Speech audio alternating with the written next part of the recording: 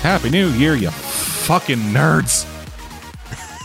Welcome back to the DestroProds.com comic book podcast. As always, I'm Dead. On the show today, we have Nico. Hey, thanks for having me back. And yes, so I lied at the end of last year, where in the movies podcast, I said, hey, we got one more show coming out this year. It's going to be us discussing Doomsday Clock. And then the next day that we were going to record Doomsday Clock, I just kind of texted Nico saying, do you want to wait till the new year? Because I need more time. Mm-hmm.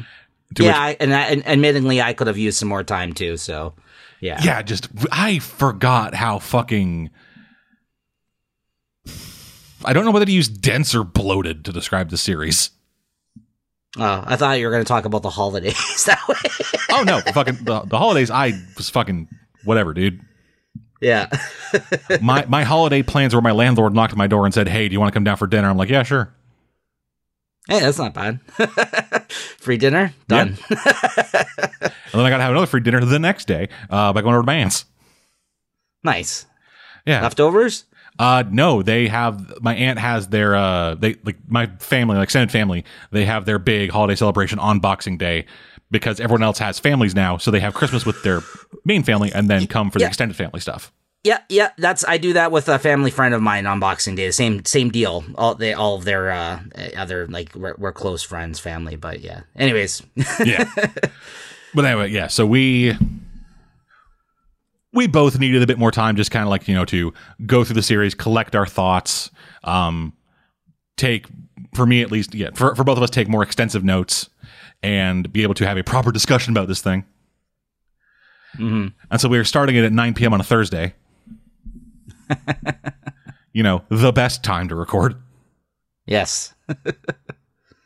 When everyone in the house is wide awake. And will be for the duration. Yeah.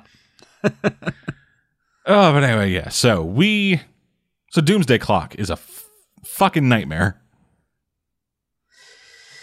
Yeah, I mean, from your initial impression prior to recording this, it seemed like already off the already it seems like I think I may have enjoyed it a bit more to some degree than you may have. Yeah, I think you might have.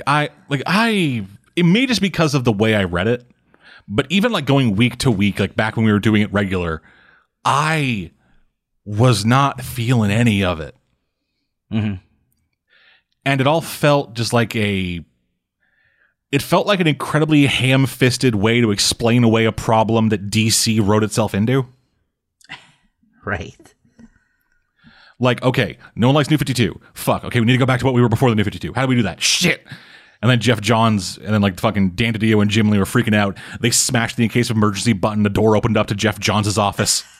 And he just fucking walks in. And at that point, he was fucking eating a sandwich, reading Watchmen. And they looked at his hand. They looked at what was in his hand. And then looked away from the sandwich over to the Watchmen book. And he's like, Jeff, you're a genius.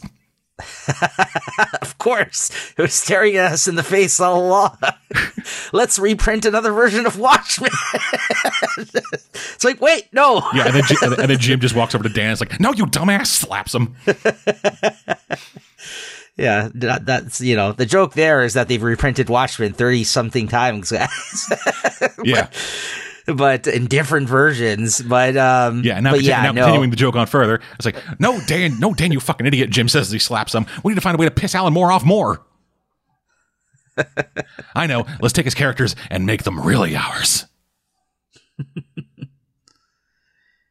Yeah, I mean, if we get right into it, just one overall thought I kind of had about the series before we kind of go on a issue basis.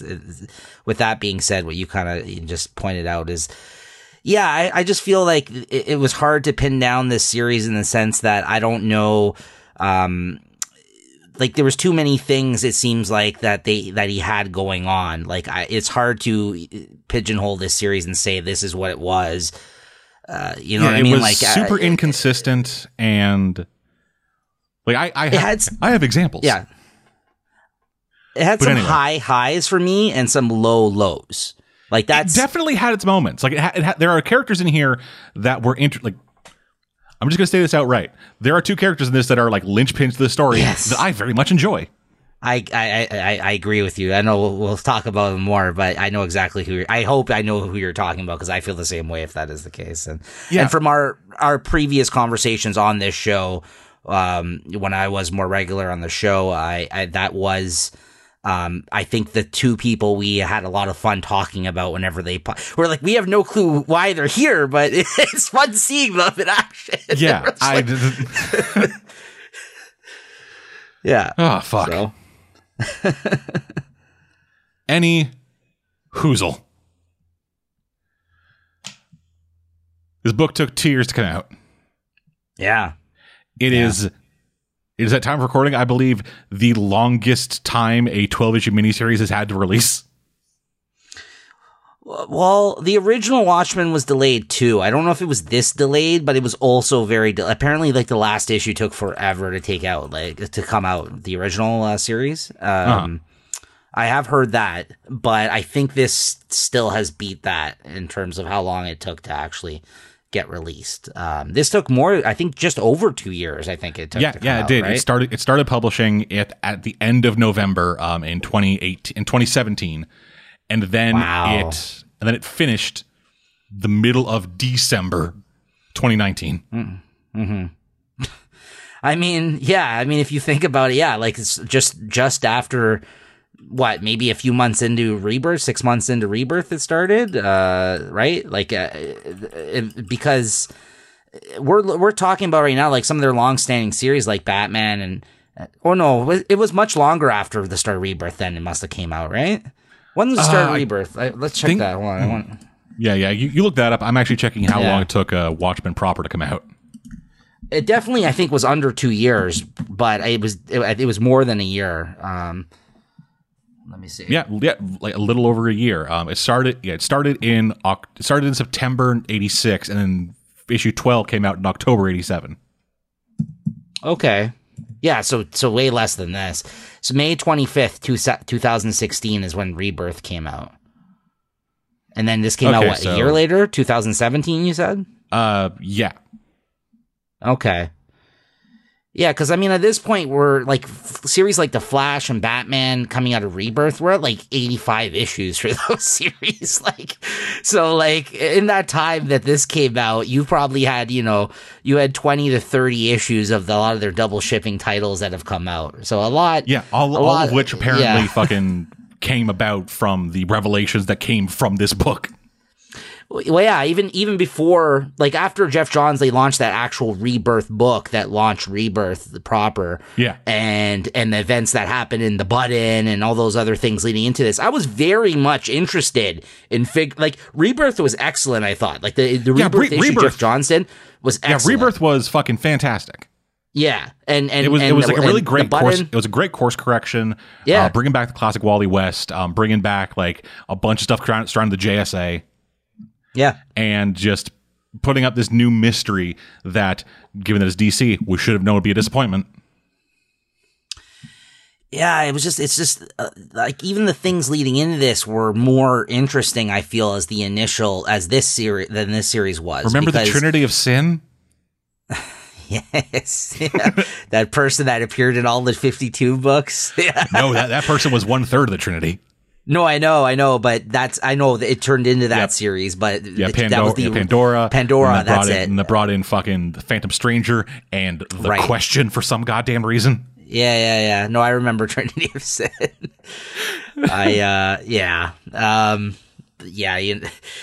think the disappointing thing about that was that, like, at first when you found out that Pandora person was in, like, the backgrounds of all the first issues, you thought that would mean really something. Cool.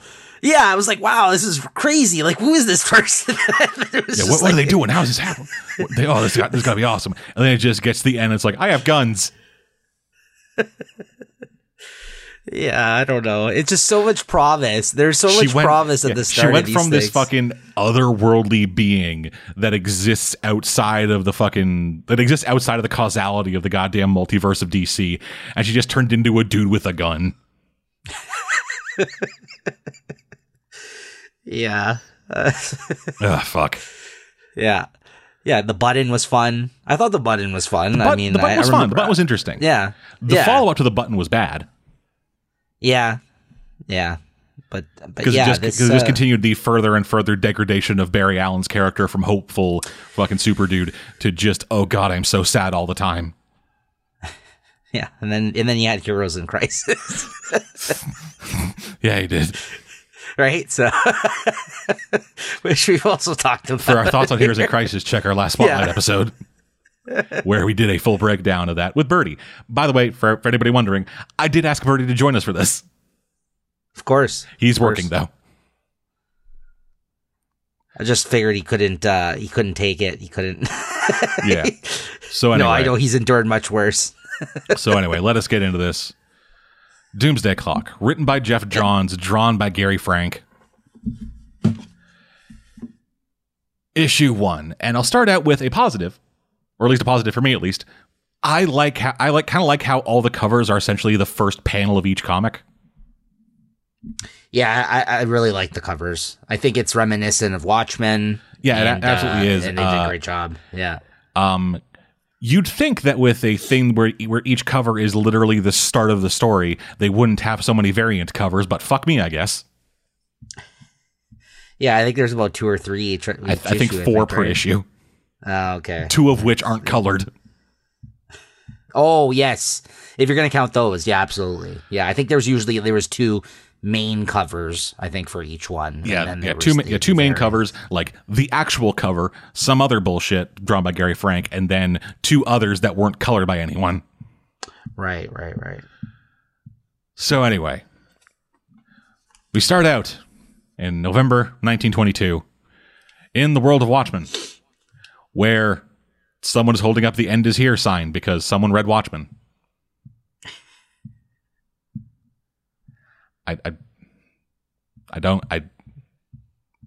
Why is he holding that sign? You're actually asking, or no? Why I am actually asking that because I'm looking, because in the context, the man holding the "End is Here" sign is standing in a fucking mob of people who are rushing fucking the head towers of Vite to try to fucking try to fucking grab a hold of goddamn Ozymandias and beat the shit out of him because the truth about the squid has been released. Yeah, this basically opens up with post Watchmen, where you knew that the world was going to shit, and this is actually, I think, a little bit. It's 6 years after. That's right, yeah, but it's them living now in the world that basically dealt with the fallout of Adrian's. Basically, like you said, the alien invasion in the actual comic. 6 years prior, Watchmen happened with the squid landing and fucking blasting that shit out. There was world peace for a while, but then, as we'll learn a bit later, a few weeks earlier, like a month before the events of the beginning of this fucking series, the truth got leaked out. The truth got revealed that Adrian Veidt, aka the hero Ozymandias, was the one behind the fucking alien invasion and all the shit that happened.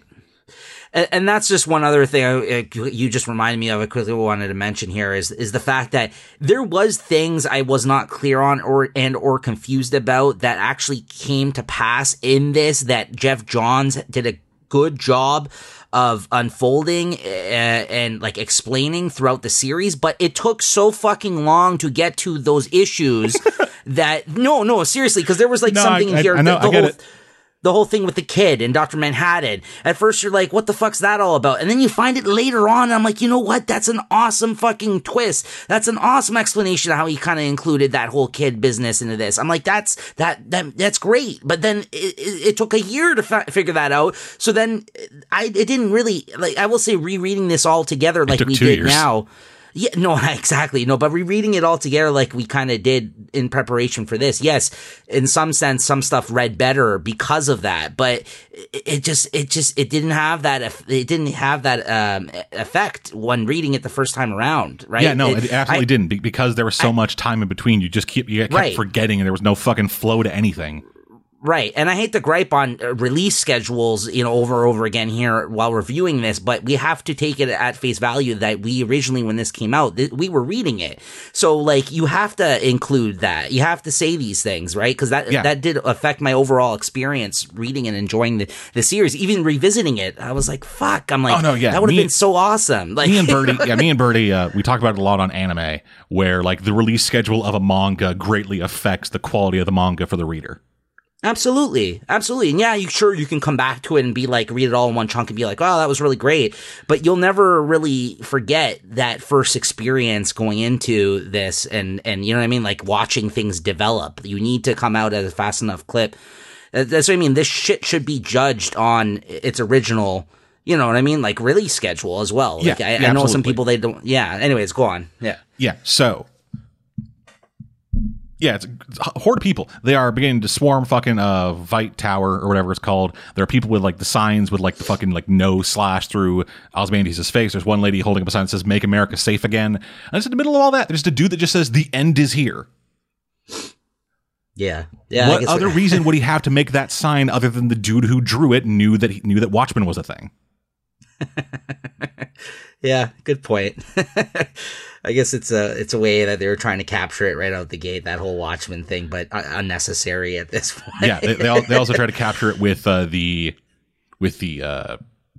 inner monologue going over it, all of it done in the same kind of like broken-ish, scratchy writing of a Rorschach-style narration.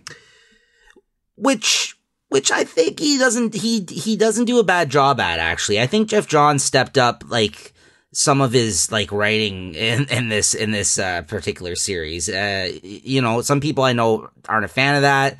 I don't know how you feel about it, but I thought that he did a pretty good fake Alan Moore take in some parts of this, like the Rorschach journals. I thought the Dr. Manhattan, this is happening now, this is happening type thing.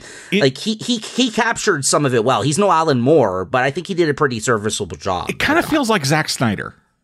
Okay. With the doom and gloom fucking No, not the doom and gloom stuff. Like, you watch the Watchmen movie. Yeah. And it is close. Right. Just kind of just missing the mark. I get where you're coming from, yeah. Okay.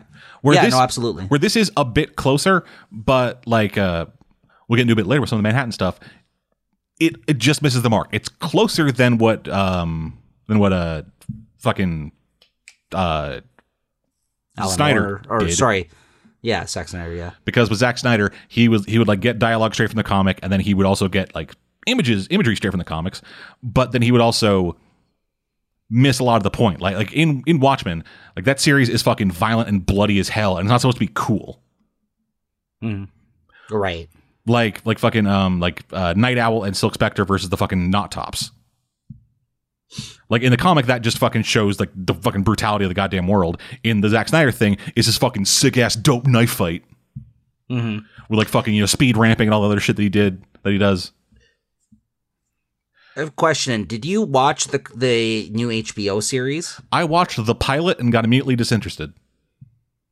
I haven't watched it either. I haven't watched any of it. I plan on it at some point, but even though it takes place in the future.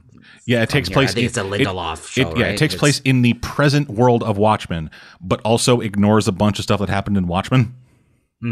I've heard from a lot of people though, fans of the comic, like diehards, that they actually really enjoyed the show. So that's why I'll probably give it a check. I'll probably check it out again. The thing I found funny about that show was how many people got super pissed off that they turned Rorschach into like the fucking poster child for the right wing. Right. I heard that was hilarious. Yeah. Because like that, but anyone doesn't know, Rorschach was far right and a psychopath. Right.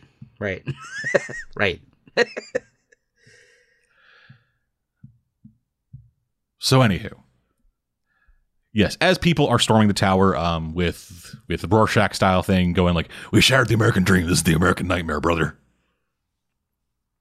It's the American nightmare, Cody Rhodes. Yes. We then get some news footage talking about how the vice president has shot and killed the attorney general. Shit's going ridiculous with the fucking in Israel. People are like launching all kinds of different attacks. North Korea is like, hey, yeah, we can hit fucking Texas now, you assholes. There's a border wall. The president of the United States scored a hole in one. Because, Trump. Yeah, I remember when we initially read this, you felt like, I don't know if you still feel this way, but because of certain current events that have happened recently, even revisiting this, I felt, it was just the the dread, like the ominous, we were reading this the year after Trump got elected. Yeah. And so we were like, I remember feeling uneasy while reading this. Yeah. It's weird. It definitely did capture this time, I think. Yeah, in definitely. A sense. Yeah, it's weird. Yeah, it captured 2019 and 1992. Because that's the thing. This is 1992. Right. And because we're in the Watchmen universe at this point. Yeah, that's right. And as we learned a bit later, the president that they're talking about is Robert Redford. The actor? Yes. Yeah, I know who Robert Redford is. Anyway. Yeah, it's actually a bit weird now. Like rereading this after all the fucking World War III news has come about. The main thing I was thinking of was just how much I didn't like this, not because of the weird sense of dread or whatever, but just how fucking on the goddamned nose it is. Yeah. And I mean, one can argue at the time, post, Cold War stuff that was very evident in the original Watchmen comic as well, of its time. You could say he was trying to capture that kind of feeling going into this, but at the same time, it's not something you really want to read while, you know what I mean, while it's happening. And I wonder if and also some people thought it was just an easy move to make. Of course you're gonna make it this Trump shit, put it in here, right? You know what I mean? It's so I don't know how much I agree with it, or that I so much that I loved it. So I'm curious as to how this will age. You know what I mean? Moving forward, if this is ever definitely something I were to revisit. But anyways, yeah. Yes. Anywho, so that's all happening as the news then switches over to various reports talking about how the manhunt is on for fucking Ozymandias. They want to fucking find him. A bunch of soldiers are seen invading his Arctic fortress. Mm-hmm.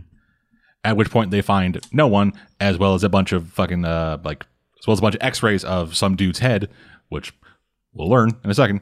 As all news channels switch over to state-controlled media. Cutting from there to a prison, as Rorschach is there. Wait a minute, I thought he was dead. Don't worry, we'll get to that. Yeah. Rorschach heads out the prison, doing his, regular narration, which doesn't feel as... It feels weird because this Rorschach isn't writing anything down ever. He doesn't have a journal. So... Yeah, they're just kind of doing this for the sake of, hey, Rorschach.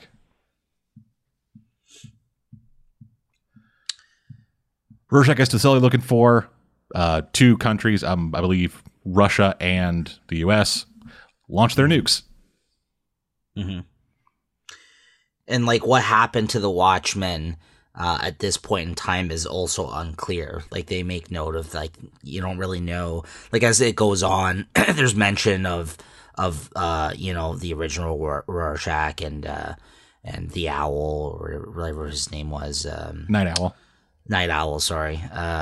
You hear mention and you see his ship, and sometimes they explain in passing what happened to certain people, and Rorschach is supposedly dead and stuff. But overall though, you're not really clear where all the other characters are at this point in time, right? And I don't think they do a great job explaining either throughout. He kind of has his main players in this, and he's I got my Rorschach, I got Ozymandias here, I got maybe some other people that end up showing up throughout, but he doesn't use all the characters in this. So no, he doesn't, but that's because like I will give that to I'll give that to Jeff Johns. Jeff Johns, he actually respected the decisions of the characters enough to keep them where they were. Yeah, so much so that there was a thing that's going to be happening up in one of the future issues where, again, I was very pissed about at the time, and then after the fact, the way they dealt with it, I was like, okay. I was actually okay with it. So he didn't do as bad as a disservice to this, I feel, as at least the reaction that people initially gave from the Before Watchmen stuff. Because I remember people being very much upset about that, because they were going back and playing with all the characters and trying to find places in between the story that they could insert new stories about these people. Whereas in this, he's like, I'm just using some of these characters. I'm putting them in a whole different setting. I'm putting them in the DC universe.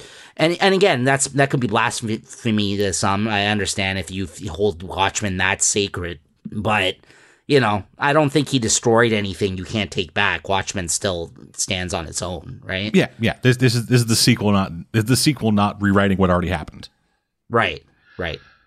Yes, Rorschach, he finds a cell and opens it up to reveal a new character, Erica Manson, the Marionette.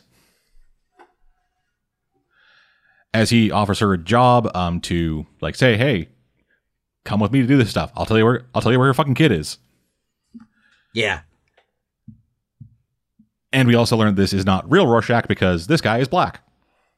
Yeah, he takes his glove off and takes like she's freaking out. It's like, oh shit, Rorschach, I thought you were dead. Prove to me you're not real Rorschach. Takes off his glove, black. The fuck you dressing like that for, dude? This whole thing kind of really endeared me kind of to both Marionette and the new Rorschach. Yeah. Oh, okay. So were the two characters you mentioned prior to starting the breakdown of these issues, was it Mime and Marionette? Because I love those characters. They're the best. Okay. And speaking of Rorschach, though, I will also say, although this isn't Rorschach, actually a very... Yeah, a very unlikable character in Watchmen, as far as I'm concerned. I know people love him, but Rorschach is great. He's the worst. That's what I mean. He is a bad character, but not that because he's a bad character, because he's an awful fucking person. No, he's a terrible person, good character. Yes, thank you. That's what I was trying to articulate. Yes, but yeah, so she decides to help out for the location of her fucking kid, and only agrees to go with Rorschach after they help break out her husband, the Mime, who we see just kind of hanging out in a cell as the prison is fucking freaking the dick out. Everyone's beating up a guard. They start beating the fuck out of him as soon as he sees his wife, and they're like, "Hey, we're going." She's like, "All right, cool." Kills them all.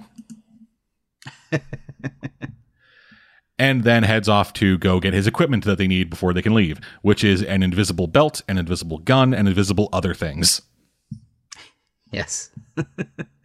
Like he is miming all of this stuff. Like he mimes reaching into an empty locker, pulling out a belt, putting that on, reaches in, pulls another thing, puts that on the belt, pulls out a gun. Yeah, and Rorschach's like, hurry the fuck up.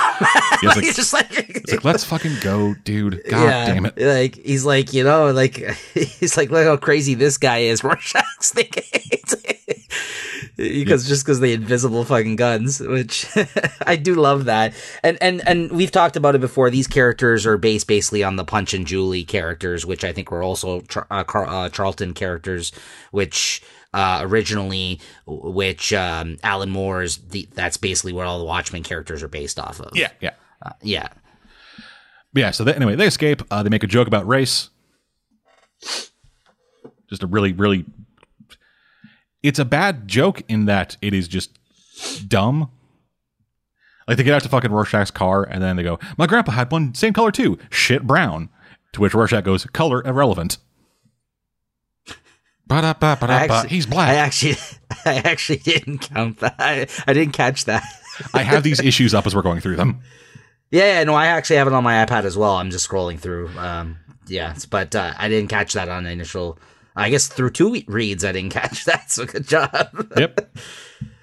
Anywho, so they make their way back into the city as everyone is either fleeing or rioting. Head into the sewers and eventually make their way over to the Night Owl's little secret lair, where they find Archie. They find like a bunch of other paraphernalia that wouldn't that Dan had left behind before he and Lori just fuck off. And they reveal it's Ozymandias, and he got a new cat. That's a little baby Bubastis. Bubastis. That's a little like baby cat. I like the cat as a cat. It's a whole other thing. It is. Yeah. So, and they have been talking just kind of like about the plan about what's happening, and why these guys need Mime and Marionette. They're going to find God, which is to say, they're going to find fucking Dr. Manhattan, because at the end of Watchmen, he left the universe. Yeah, and Ozymandias now is you know, it may not be as clear at this point, but he's basically concocted a plan to bring him out. You know what I mean? Like, get him. His plan has failed. The world is falling back into chaos, and so he wants to go find the most powerful being in existence and say, "Hey, could you help me with this?" Right. And also, he is dying of cancer. Yes, he reveals that he has a tumor in his brain, and like as things are being revealed in this, it's like cutting back and forth in between what's happening in Night Owl's lair and then what's happening in the rest of the world. As Vite Tower's being fucking destroyed, prison riots are going wild. There's missiles flying. So if we miss one or two things, for the sake of time, there's just a lot. Yeah, and then the issue ends with the Superman waking up from a nightmare, which is like kind of the foreshadowing of everything to come, right? Yeah, he wakes up from a nightmare where his parents die in a car crash. Right. Which again, it's actually an important scene. It felt like a throwaway scene, like a foreshadowing, of course, but important in some sense, because they do come back. Like, you know what I mean? That is something that here's the thing. Like this, it's not, I don't think it's actually foreshadowing. What this is, I think, is him having a dream of his time in the New 52 universe. Mm-hmm. Mm-hmm. But it is touched upon, I mean, later on. This scene. Yeah, we get, like, fucking Dr. Manhattan's involved. Time travel is a thing. Right. Because, apparently, was time travel part of Dr. Manhattan's powers? I know that he existed at all points in his timeline simultaneously. Yeah, he controls, like, he can bounce around, like, all time and space. So, like, it's not that he bounces around all time and space. It's that he exists in all points in time in his own timeline at the same time. He can go anywhere he wants in space, but he just kind of is in all points in time. You're asking if he could go back and actually change the outcome of things, like play around with it like he did in this series. Yeah, exactly. Like, from what I remember of Watchmen, he didn't. He did it more so he could just observe different times. Whether or not he actually changed the outcome of anything, I don't think so. And I think that's actually a good point, because I don't recall that either. And I believe that is also like the crux. Like, this is one of the main issues that I think Ozymandias is having now, because essentially in order for him to save, I think he has the power to do so, or at least he does in this series, but he doesn't do it. Like, he never chooses to change anything. And I think that's the reason why, that's a good point, why Ozymandias is actually having that problem where he's actually trying to coerce him into changing the outcome of what's happening to their world right now. Right? So that's a good point. I don't know if he was been able to do that. In this, he's able to, but I don't know if he ever did change anything in Watchmen. He kind of just observed different times, right? Yeah. Again, all things that he was there for. Yeah. No, you're right. So, yeah, I don't know. I maybe that is something he added to the canon by kind of doing this series. Maybe. Anyway. Yeah. End of the issue. Clock ticks forward 11 minutes to midnight. And then we get our obligatory end of issue fucking non-comic book stuff, because it's a Watchmen story. Right. As an issue from the New York Gazette kind of like breaks down information about, the truth about Ozymandias being released. and all kinds of other shit like that. And then a slattering of other news stories. One kind of like getting more into the history of Robert Redford becoming president, as well as this global initiative that Ozymandias had kind of put himself behind for global disarmament. Mm-hmm. A snippet of a story about a guy who like stole Rorschach's journal. Oh no, yeah. So the guy who found Rorschach's journal at the fucking the New Frontiersman, he got murdered and the journal got stolen. A man was arrested, but then he was found innocent. And then there is a obituary entry for Mr. Byron Lewis, who some of you may know as Mothman from the Minutemen. Yep. Yeah, that's issue 1. Moving on to issue 2. It's okay. It's fine. Yeah, moving on to issue 2. We learn a bit more about the history between Mime and Marionette and Dr. Manhattan and why they are actually on this fucking mission. Yeah. He gives them their task of robbing the bank, basically to get Dr. Manhattan's attention, essentially. Oh no, they weren't ordered to rob the bank. They just it's cutting back and forth between the past and the present of them, right? Of them suiting up. You're right. Of them suiting up to go on their fucking mission, and then security cam footage of the reason they're on the mission, which is they went to rob a bank. Right. That's right. And we're successfully doing so as we get a look at some of their as we get a look at like them in costume as well as them in action. And I really like these two. Yeah, they're great. Like they have a great costume. Costume wise, they have a great look to them. Both of them in just full on matching regalia as a mime and a marionette. Marionette, it seems like she either has naturally or was just drawn that way or draws them on herself, like joints. Like if you look draws them on, yeah. Like if you look at if you look at like any point where like her arms are shown, there's like it looks like her forearm is like attached to her like upper arm with like a fucking like a fucking puppet or an action figure or something. Yeah. I don't know if that's an artistic choice or what, but I think it's neat. Yeah, and then when you get to the classic Doomsday Clock, like 9-panel grid, like particularly I really enjoyed the the mime scene where he like slams his face up against the glass of the bank teller. Yeah, and then he just holds his hand out with nothing in it. She's like, "Oh God, don't kill me! I have a son." Yeah, and then you get the 2 panels of him, one smashing his face through the glass, and then the panel beside it, her like shocked face with the glasses just like flinging. Really great job. I don't think I've said this yet. Probably Gary Frank's probably the work of his career. I think this is. He did a great job on this series, I gotta say. Yeah, this is really good. Yeah. There's some moments in it that I'm not super down for, just like facial expression wise, but for the most part, like the panel layout and the way like the quality of the art is usually rock solid throughout. He did a great job. He did a great job, yeah, and that's what I was gonna say is that even though I'm not like I like Gary Frank's art, but again, like you just pointed out with the facial expressions, I have a problem a lot of the times because I think that he puts too much line details on a lot of his faces. Yeah, a lot of them.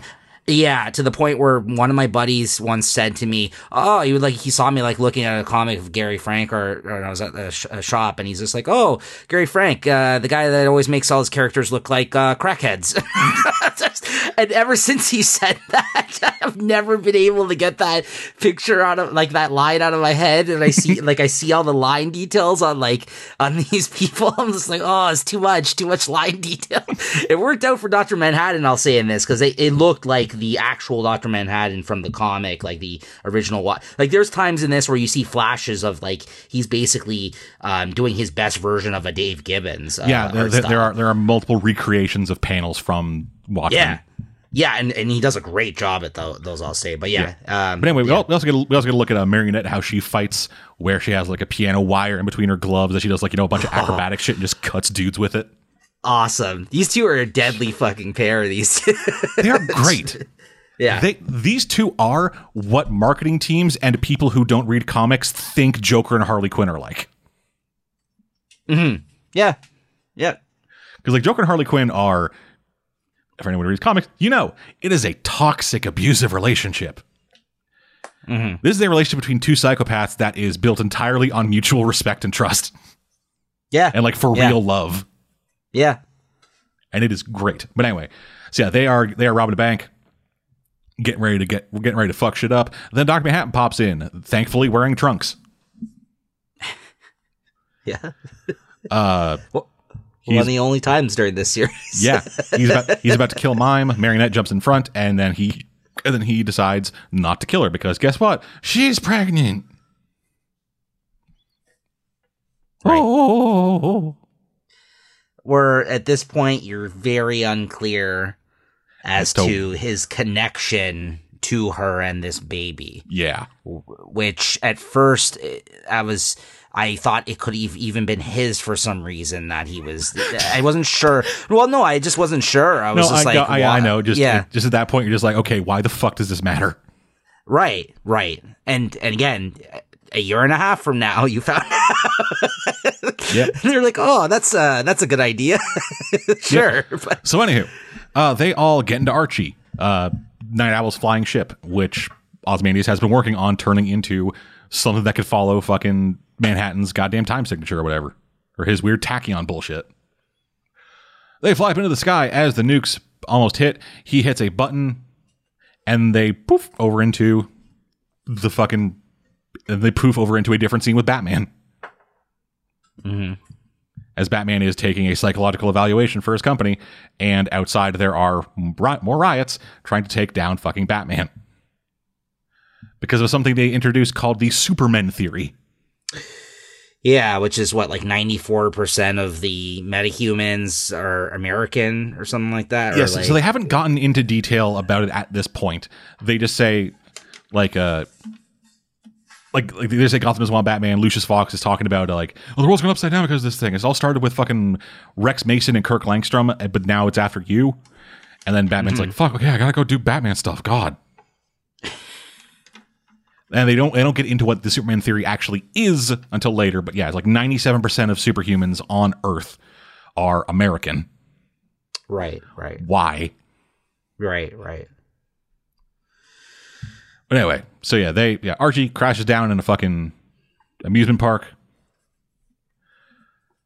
Oz handcuffs my Marionette in Archie, who grabs his cat, and they head out into the world as they pass by TV that is playing a Nathaniel Dusk movie. And this is basically like the pirate story of this, right? This is the tale of the Black Freighter. Right. Okay, that's what I took it as. But Nathaniel Dusk is an actual character from I think the 80s or something from DC. They did do comics of him.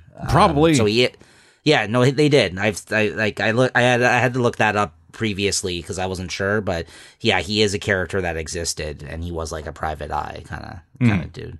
Yeah. And yeah, we'll get more into that. We'll get more into Nathaniel Dusk when he comes up more. Mm-hmm. Because some of the marketing going into this was like, hey, Nathaniel Dusk and Carver Coleman, the guy who plays them, are going to be fucking real important to the story. I mean, it went far. I will say it was more interesting than the fucking pirate story. I hated that part of Watchmen. Like, for me, I really, and I think a lot of people feel that way about that. I was just like, I don't fucking get it. Like, I enjoyed it. I didn't get it either. I'm gonna be honest. But as a story, I enjoyed it. I enjoyed it. What it said about the world because. Yeah, Alan Moore talking in interviews and stuff. He's like, yeah, so this is a world with for realsies superheroes. I'm not going to have comic books about that because that's too fucking mundane. What do they have instead? Oh, pirates. Mm-hmm. And then finding out later from people who are smarter that the whole story is about fucking while the story does have a more significant ties to stuff that's happening in the issues where the comic takes place. The entire comic is the story of Ozymandias. Right. So that whole thing's neat. Well, that's the thing. I know that obviously Alan Moore is a way smarter human being than I am, but it's just I know it served a purpose. Like, I know it did. I just, at the time, I was like, I don't, like, why am I reading this? I want to fucking read more about the Watchmen. So I know, like, just as a person reading the comic, it wasn't as an enjoyable experience to me. And whereas this, again, same thing. I didn't care as much about the Nathaniel Dusk stuff, but it did tie into, I think, the story more evidently than the pirate stuff did. Like, it didn't go over my head, right? But okay, it did me. The Nathaniel Dusk stuff. Yeah, I didn't really get the connection to it until the actors gets introduced. That's the only parts I got. I didn't understand. Like, I thought it was just like, oh, this is a pirate story. Well, no, right? I read a thing on Reddit that had an explanation of the Nathaniel Dusk stuff that I found interesting. Okay, but anyway, we'll get into that. So yeah, okay.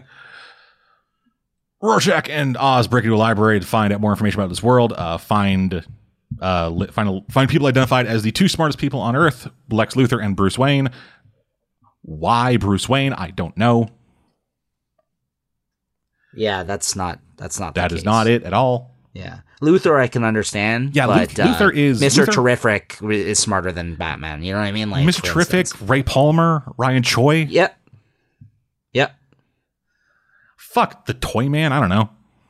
So yeah, that wasn't. I mean, yeah, he clearly just wanted to use Batman. I'm sure that's why he's like, okay, I'll just make him more. He is smart, obviously, but he in the top 10 of smartest DC characters. They've even said he's like more in like the 7-8 area, I believe. Yeah. Right? Also, that's Batman. Bruce Wayne, playboy philanthropist businessman.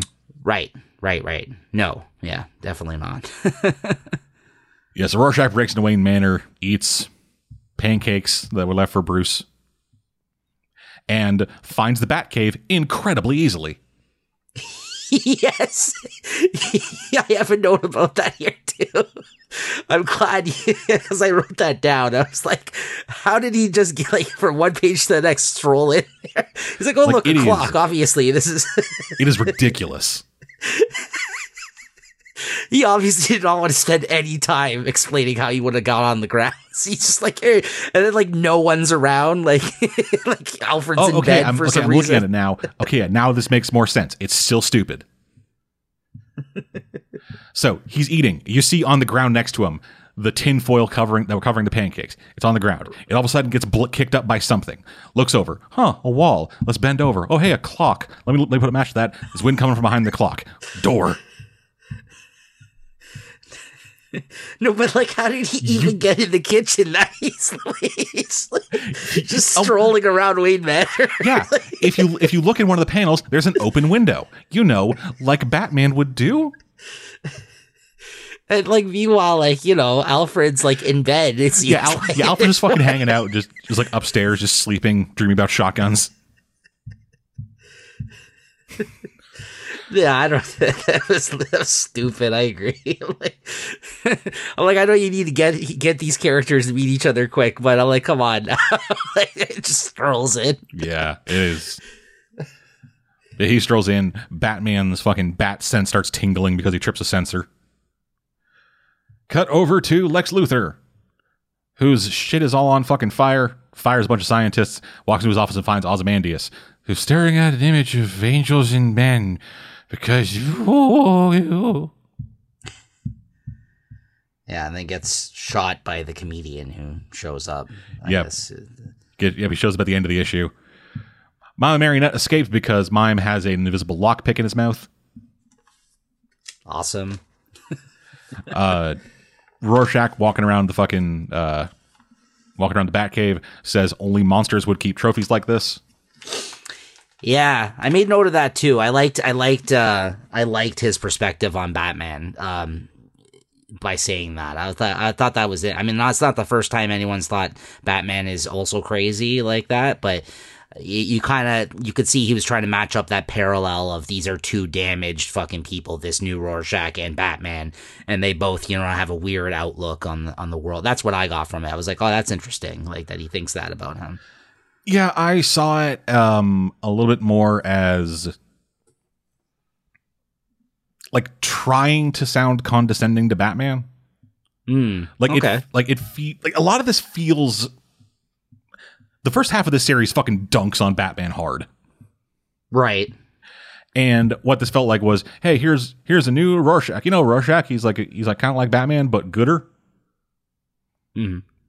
So he comes in and sees all these fucking things, and it's like, oh, Batman's got this fucking insane thing. He's got a giant penny and the T-Rex and blah. And so then Rorschach, a dude whose best love in life is fucking pancakes, right, would be like, this fucking motherfucker's piece of shit. Just keep trophies and stuff. Like he actually says, like Kovacs, the original Rorschach, caught so many fucking criminals because they couldn't let go of the past. Mm-hmm. And it actually compares Batman to Ozymandias. Yeah. Yeah, with the trophies and stuff for sure. Yeah. No, that makes sense. Yeah. Anyway, comedian shows up. Hey, he's not dead. He shot Luthor in the fucking tit. Yeah. This pissed me off when I first read this, especially, going into the next issue here. It really pissed me off. Yep. And then initially. Batman and Rorschach. Brr. Ate my breakfast. Yeah, I did. Clocks at 10 to midnight. And then we get an explanation as to what the Superman theory actually is in the post stuff. So the Superman theory, which I hate the name of, and the way that people talk about it. It's like, I'm not involved with the Superman theory. And it's like, yeah, you're not involved with the theory. A theory is a fucking... The theory... I don't think this is what a theory is. Like a theory is a proposed explanation to a question. Right.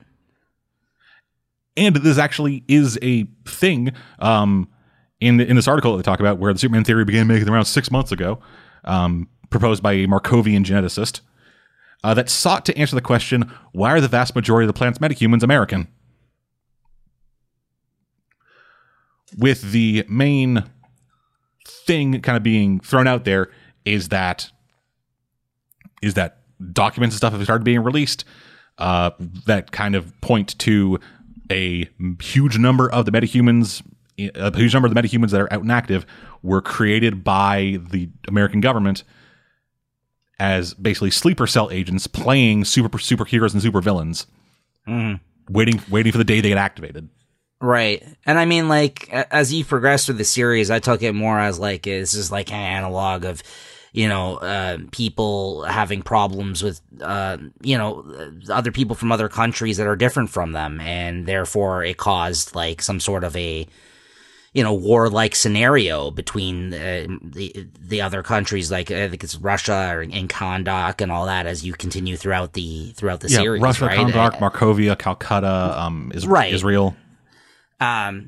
So it's not like, he's trying very hard not to make it seem that way, because that is what he's trying to basically, you know what I mean? Like, it's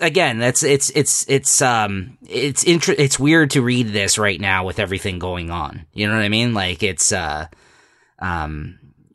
especially now, because when this first started out and started going in that direction again, almost 2 years ago, right now. Yeah. Anyways, we don't have to get into that whole fucking aspect of it because they mentioned earlier in this issue, Rex Mason, Metamorpho, and Kirk Langstrom, the Man-Bat, and those guys are both mentioned in this article at the end of the thing, where leaked documents from the U.S. Department of Metahuman Affairs reveal that Metamorpho was a secret agent who was specifically chosen to be experimented on to turn into Metamorpho as part of a U.S. government-funded experiment. And then Langstrom, similarly from those then Langstrom actually admitted that the research that turned him into the Man-Bat was sponsored by the Department of Metahuman Affairs. From there, we learn that LexCorp and Wayne Enterprises are both essentially vying for anybody they can find that's connected to any kind of work regarding research into the metagene, as well as metahuman biology. LexCorp is, I believe, from these articles, currently winning kind of that race of getting people involved, but multiple people from Wayne Enterprises were arrested for being corporate spies for Luthor. Nice, good job, Deadman, reading it, all the extra material at the end of this issues, which does go to show you that there is a lot of that. It looks like they added a lot of story even throughout those articles, right? Yeah, a lot. Like Watchmen too, right? I mean, all the text pieces in Watchmen were also pretty. It was all part of the world. It was all part of world building. Yeah. No, great job covering all that. That's good, man. I did not read all of those this time around, this rereading. So and then initially I did. Yeah. Great job. And then the final thing is just an article written by Lois Lane, talking with quotes from Superman saying like, "Hey, let's all fucking keep calm. Lex is a piece of shit." Issue 3. So with issue 3, we get a flashback to the night that the comedian dies. Yeah, I fucking hated this the first time I read this. I fucking was livid. I don't know if you remember. We talked about it on the show. You were pissed. This is where I was just like, oh, this is an interesting story. So then this third issue, I was like, fuck this. You can't change the story. I was like, this made me mad because I'm like, this is the thing I did not want. Like, Johns has gone back and changed something now. I was really mad. Anyways, yeah. Yeah, so it is the night that Ozymandias throws Edward Blake out of the fucking window. And fair play to Brad Anderson, the colorist. Yeah. He matched that shit as close as he fucking could. Yeah. Because like it's still Gary Frank's art, and so it's not, it's not Dave Gibbons. And at this point he's not trying to be, but it gets that same exact feeling. Well, I guess it gets as close to that feeling as possible, largely through the coloring. Yeah. There's a moment like one of the last issues where they showed like the Martian thing, and the colors are like pitch perfect to the art. Like it looks like they ripped the panel right out of the book. Like that's how good he got the colors on it. So yeah, good call. Yeah, he did it again. The art team on this did a pretty awesome job. They did the best they could. Yeah. Yep. And the best they can do is really fucking good. Yeah, no, it's, Yeah, so he gets fucking thrown out. As he is falling, the world folds away as he then all of a sudden finds himself in the ocean off the coast of Metropolis as he swims to shore. And, hey, there's Dr. Manhattan. Cut back to the fight inside fucking Lex Luthor's office. Lex is still bleeding out of his fucking tit. Two of them are getting into a big old brouhaha with the comedian getting an upper hand at points. Oz turns out the lights, trying to switch things back over to his side. Manages to dodge multiple bullets before getting hit in the head with a ricochet and then diving out the fucking window. And they also explained the fact that it was Doc Manhattan who sent him. Like all you see is his kind of feet as he kind of, like he said, he comes up out of the water. Well, no, he says hello, Blake, and walks up next to him, drops his button. Right. So I mean, yeah, this was his doing. He obviously sicked the comedian after him because he knows that he hates him and that. And that he's been fucking with him as well. Like Manhattan has already caught on. I think at this point is what that's what I got out of this, like of what occurred, from the previous issue where that he's trying to fuck around with him, right? Yeah, so I would think that too. If Manhattan cared about people, that's the thing. Like he doesn't, like and this, he normally like doesn't. This is a super villain move. It is, but that is what I got out of this. That is what occurred here. Like, why else would he why would he change? Again, like you said, the implementation of him changing time. Like, he went back, plucked him out of that time where he was about to die and brought him here. So just basically so he can disrupt Ozymandias' plans, right? So he's already kind of playing into his game this early on. And normally he doesn't give a shit. Yeah, you're right. It's interesting. This doesn't feel like Dr. Manhattan decided to do this to fuck with Ozymandias. This feels like Jeff Johns decided to do this to fuck with Ozymandias. He needed, to connect point A to point B here, and you're right. That is probably a bad move on his part because it doesn't feel like, because like Oz is a guy who for a brief moment actually fucking outsmarted and bested a man who can see into every point in time that he exists in. Right. Why would he then go, hey, I know what I'll do. This guy's coming to do something to me. I'll bring back the guy that he beat. Mm-hmm. But comedian is so, again, though, different in both of them, where he's basically just like the brute force that, you know what I mean? Like, looks at like the absurdity of life and doesn't really fucking care about any of this shit. And yeah. Right? Like, so it's interesting it is interesting to throw him into the mix. And especially because, you know, for things that come later on, it's cool to have the comedian actually in this world playing around with these characters. Like, I liked some of the stuff he contributed to the story. But again, it pissed me off initially that he was even involved. Like, the reason, like he's a character he was dead. And I thought, okay, now you're actually bringing him into the DCU and he's alive again. I'm like, that's kind of bullshit, right? So I get why he wanted to play around with it, but yeah, you know, yeah. Anyway, Oz escapes, crashes through a whole bunch of shit and then lands in the roof of a car. Real fucked up. Come back to the Batcave where Rorschach gives Batman real Rorschach's journal. Like, hey, read this. Here's what's happening. Then we can decide where to go from there. Fuck. Mom and Marionette, they get out of the ship and head into the fucking city. I was like, whoa, this gotta be, whoa. Let's go get drunk. Whoa, yay.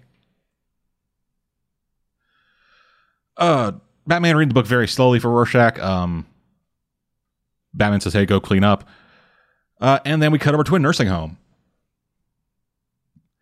where a bunch of old people are watching a news report on the Superman theory as well as some of the riots. Where this thing is the first like in-story explanation of what the Superman theory actually is. Mm-hmm. Where it talks about 97%, talks about Helic Jace, it talks about Rex Mason and Kirk Langstrom, as well as a new person, Lady Clayface. Mm-hmm. And then we also see Johnny Thunder, the saddest old man. Just waiting for his family to come pick him up for dinner. Oh man, he is so sad. Yeah, I mean, like throughout this story, he gets shitted on so hard. He does.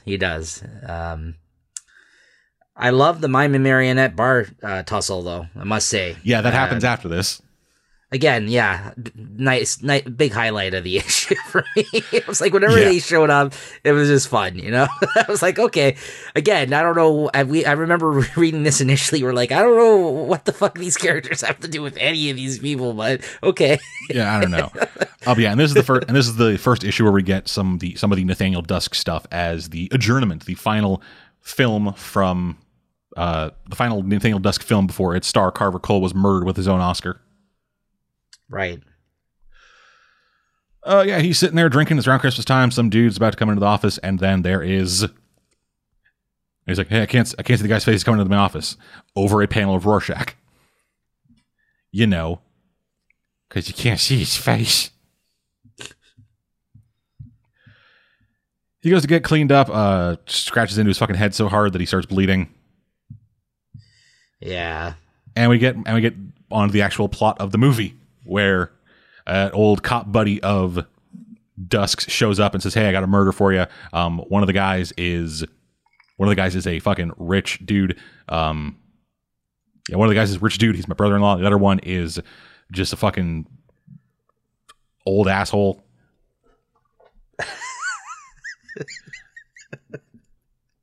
As we try to figure out, what the fuck's happening.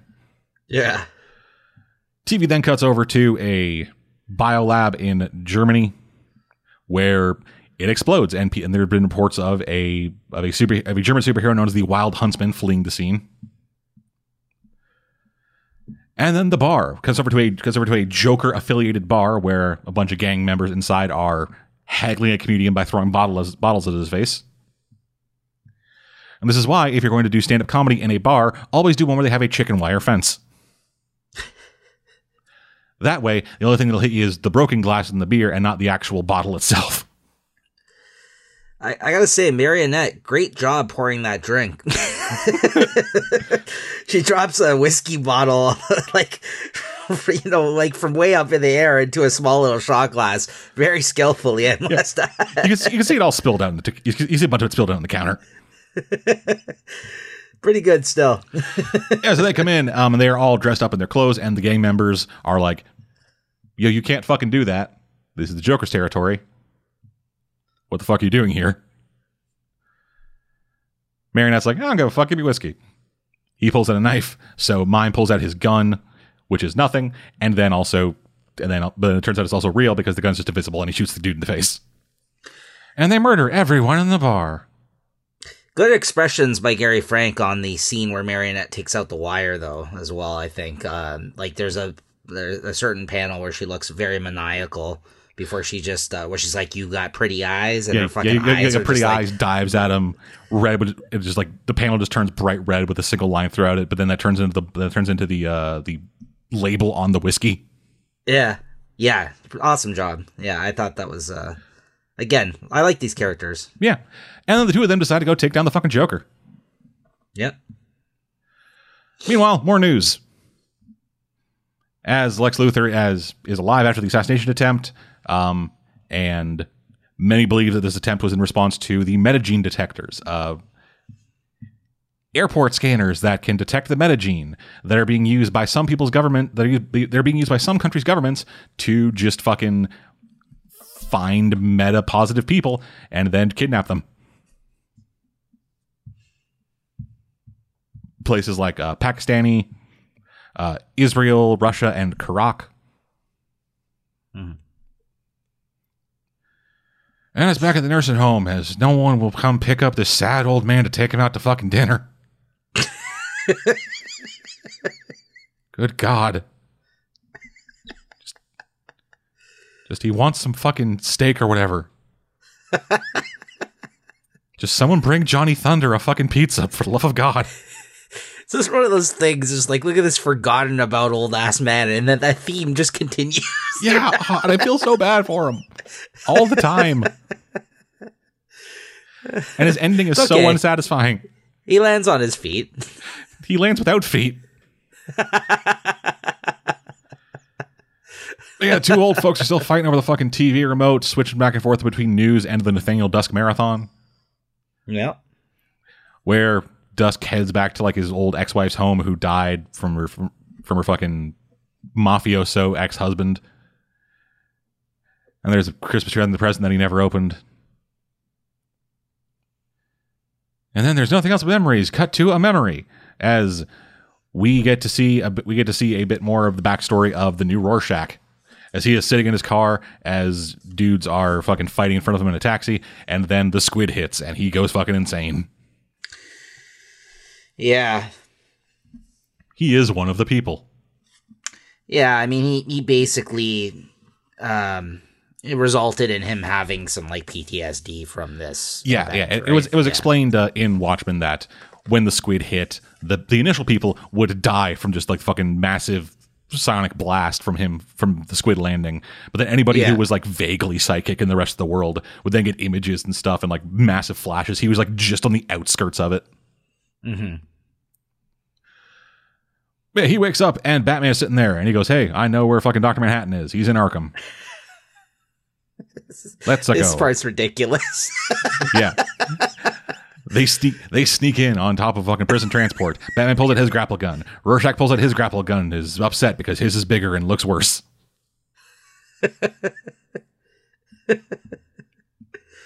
They get inside. He finds Batman leads him to where the temporal signature is leading. Which is just the fucking Joker's cell.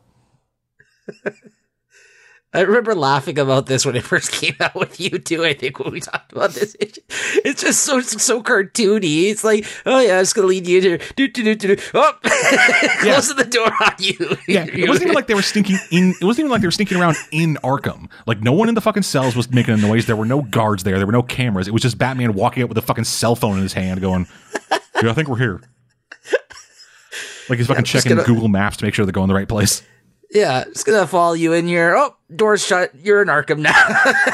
It's just like, what? No! Let me out. I'm going to cut your eyes out. No, I mean, I'm lying about that. Please. I don't like being in mental health facilities. He's like, I read that journal. It was a bunch of fucking gibberish. It was pretty funny the way they ended it. Yeah. I don't know. I guess I liked it, but it was just so ridiculous. I'm like, this is weird. Yep. And then the after thing is an old Hollywood magazine, which has a 2-page spread profile on the murder of Carver Coleman. Yeah. Where he was beaten to death with a fucking Oscar in his own house, and the cops had found a secret room full of clocks, as well as notes that seemed to suggest that he was being blackmailed by someone who claimed to be his mother and had ties to a notorious crime family.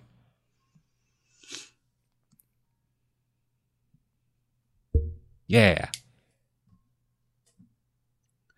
Carver, there's stuff going here about Carver Coleman. Oh.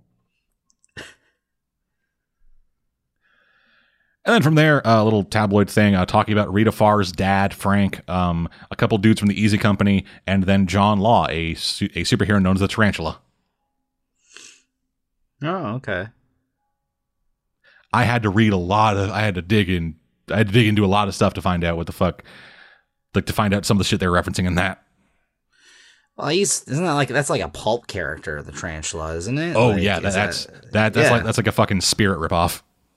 Yeah, that's what I mean. Like that's why pulp. Yeah, he's like Dynamite has done some stuff I think with that character. Yeah, he is.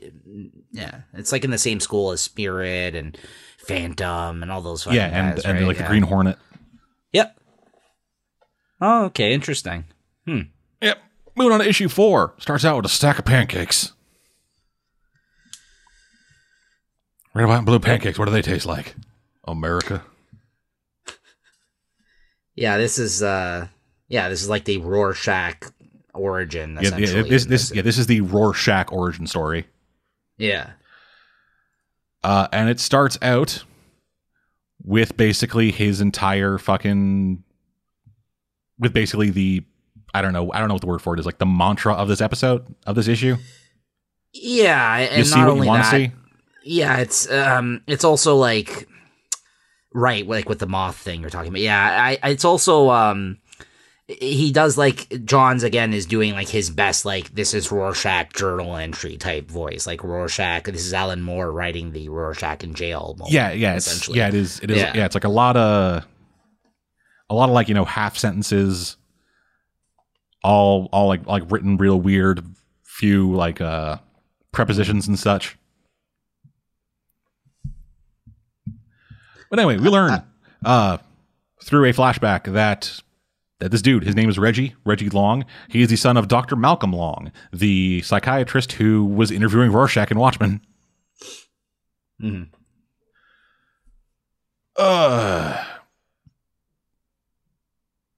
Yeah, so in Arkham, he is doing not well. As he was confronted by where the fuck is that? I wrote down this dude's name. Like the Zebra Man or whatever? Yes, Zebra Man. Yep. Yeah, he bites off a indeterminate part of him. Just, you know, does that. Gets carted off to his own cell. They keep going by Mr. Freeze like that's supposed to mean something and it never does. Mm-hmm.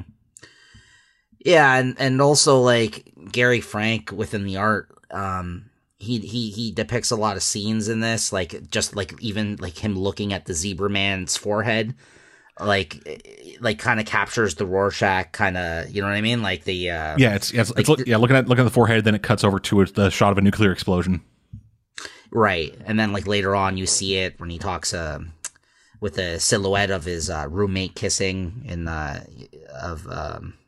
I just think there's a lot of weird, like, interesting, like, symbolism, like, in this issue. Oh no, it's not as much symbolism. Like it's so much like it's like matching frames. Like like the flashback. There's a flashback of him like getting escorted out of like a boarding school or something. It's like a long shot down a hallway, and then the next panel is him being dragged down the long hallway of Arkham. Yeah. No, good pull. Yeah. And then a little bit later, it's him like watching TV where his dad is like being interviewed his dad is being interviewed to go into as he begins to go in to interview Rorschach, and like the light from the TV is kind of blowing glue on his face, and the next thing is a mosquito flying into a bug zapper. Right, and like the that's a weird thing, having open bug zappers in the hallways of a mental institution. Yeah, absolutely. Yeah, and it just keeps kind of cutting back and forth in between that stuff. So for now we're just going to be going down into the flashback stuff and then into the Arkham stuff from now on, just because it's easier that way. Yep. He's at university, kind of talking to his mom on the phone as people behind him are protesting Dr. Manhattan. His mom's just kind of saying, yeah, everything's fine. Yeah, he's making real great progress with fucking Rorschach. It's gonna be great. He's gonna write that book, and then we're all gonna fuck. It's gonna be amazing. And he's like, hey, mom, you sound kind of whatever. And he's like, nah, it's fine. It's fucking fine. And then we see him on the bridge as the squid hits. And his parents get fucking evaporated. I don't know. As he is then, the next time we see him in the past, he is like kind of just like frozen in his car as someone's like trying to break down the window. Like, hey, he's like the firefighter's like, hey, he's in there. We need to get him out. They go to bust down the window and then just open the door. Like that's the thing. Like we see him and the image on him shifts a bit as we see someone trying to smash the glass in. And then we see the next image, and the next image is him being pulled out of his car with the door open. Mm-hmm. And the window intact.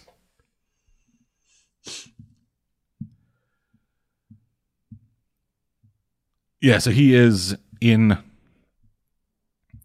that mental facility. And every time they try to like, fucking take him down or whatever, he keeps seeing like the dead people from New York. As he's trying to fight his way out, he keeps trying to fight his way out over and over again. Eventually he manages to. Gets up to the roof where he's about to fucking jump off, and he meets Byron Lewis, aka Mothman. Mm-hmm. I really liked him in this. Yeah, he was cool in this. He was neat. He served, I think a pretty good purpose to his story, and just like what he did with the journal and all that. And so and he's like, hey, don't worry about it. Hey, you think about jumping off? I am too, but don't worry. I can fly. I figured it out. You just got to see it. Anyway, later, nerd. And then he just fucking rips off his jacket. He's fucking just butt-ass naked with a bunch of straight jackets tied to him and just flies off into the night.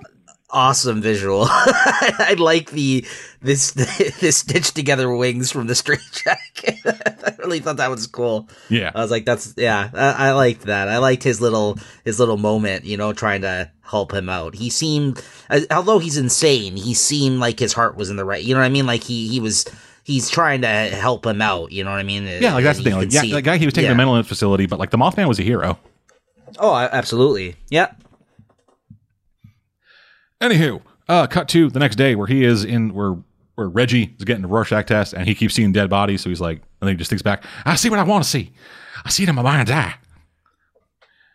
And then he starts doing that. Mothman gets caught later that night after he went to a diner and tried to order some food butt-ass naked. Yeah. Reggie finds him the next day as he is listening to a speech by Ozymandias on screen talking about fucking disarmament or whatever. Oh, he's talking about rebuilding infrastructure and like helping out people displaced by the fucking squid. Right. And then from there, the two of them just kind of begin getting like a closer and closer. They kind of keep hanging out more and more. One of the nights that he flies off, he kind of comes back with a bunch of Reggie's dad's things, like a bunch of his notes from his interviews with Rorschach, a mug of his,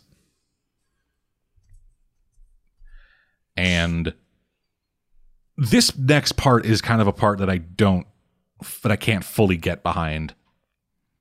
Okay, where Reggie's being fucking harassed by a bunch of the orderlies at the hospital because, it's a mental health facility. Why would they hire good people there? Right. And so Byron says, hey, I'm going to train you, and turns him in And in Reggie's words, Byron turns him into a one-man Minuteman. Because, you know, the frail old insane person knows how everyone from the Minutemen can fight so well that he's able to teach it to someone else.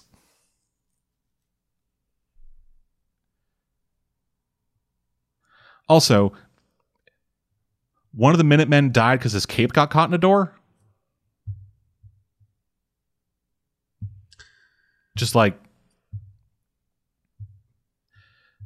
this part, I cannot get behind. This feels like the most. This is the most unbelievable thing to happen so far, I think. The conversation that they have and the events. The conversation that's one thing. The fact that he fucking trains him in what looks like a fucking boiler room, right? And the training fucking works, right?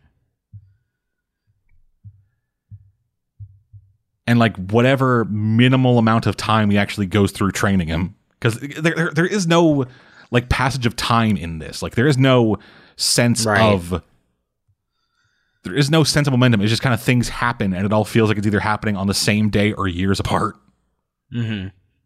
Yeah, I mean, I think this is just another easy, try to make an easy connection as to why he is the way he is for Johns, and I guess it is kind of a little bit of lazy writing. It's like, I'll just come up with a way that he became like this in 2 pages. You know what I mean? Like, yeah. So just like we just said the other thing where it was like, how did he get into the Batcave? He just like strolled in, right? So yeah, I get where you're coming from. Yeah, absolutely. Yeah, Annie Hoozle. We continue on from there. He has started to identify more and more with Rorschach stuff. There is an incredibly on the line series of dialogue lines. Yeah, where Byron has been trying to build this puzzle of Ozymandias, but they can never get like the fucking piece where it has his eyes. It's like, I think a piece is missing. It's like, oh, it's stuck under the seam of the box the whole time. It was right there, right in front of us the whole time. Do you get it? Do you get it? Yeah. A little on the nose. Yep, and time continues to pass, and Oz shows himself to be a bit of a fucking prick. Mm-hmm. Where, when speaking at Sally Jupiter's memorial service, he calls her a dumb slut. Like, not straight up, but he just says, Miss Jupiter wasn't a smart woman, nor a particularly moral one, so I'm not sure why such a statue is necessary. Yeah, basically. Ozymandias, here with the people. And yeah, they talk about how everybody who was affected by, like, every patient in a mental health facility that was affected by the squid in any way is being sent to a government facility in DC because people are thinking like, hey, maybe the squid put like some fucking post-hypnotic suggestion code in them and their sleeper agents ready to wake up like the Manchurian Candidate.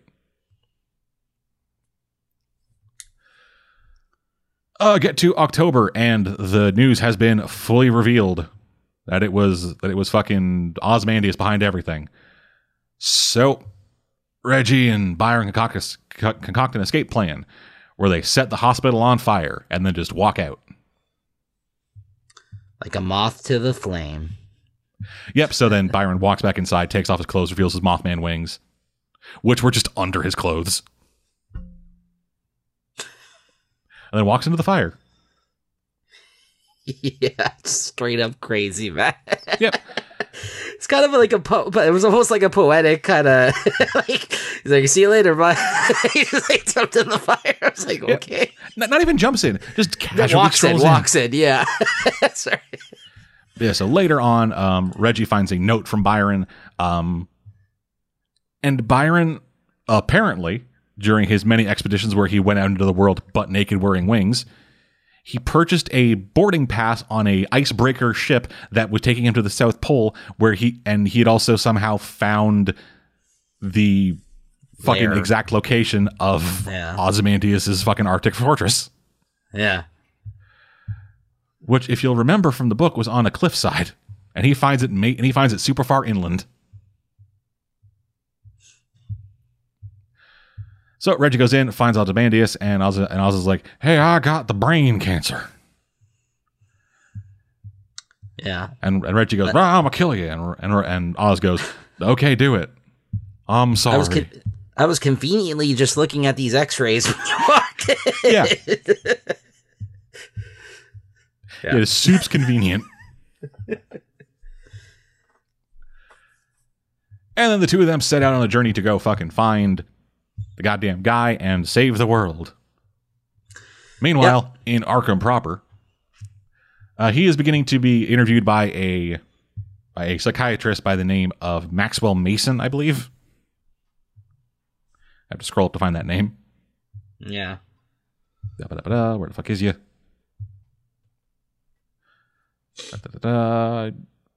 Matthew Mason. Apologies.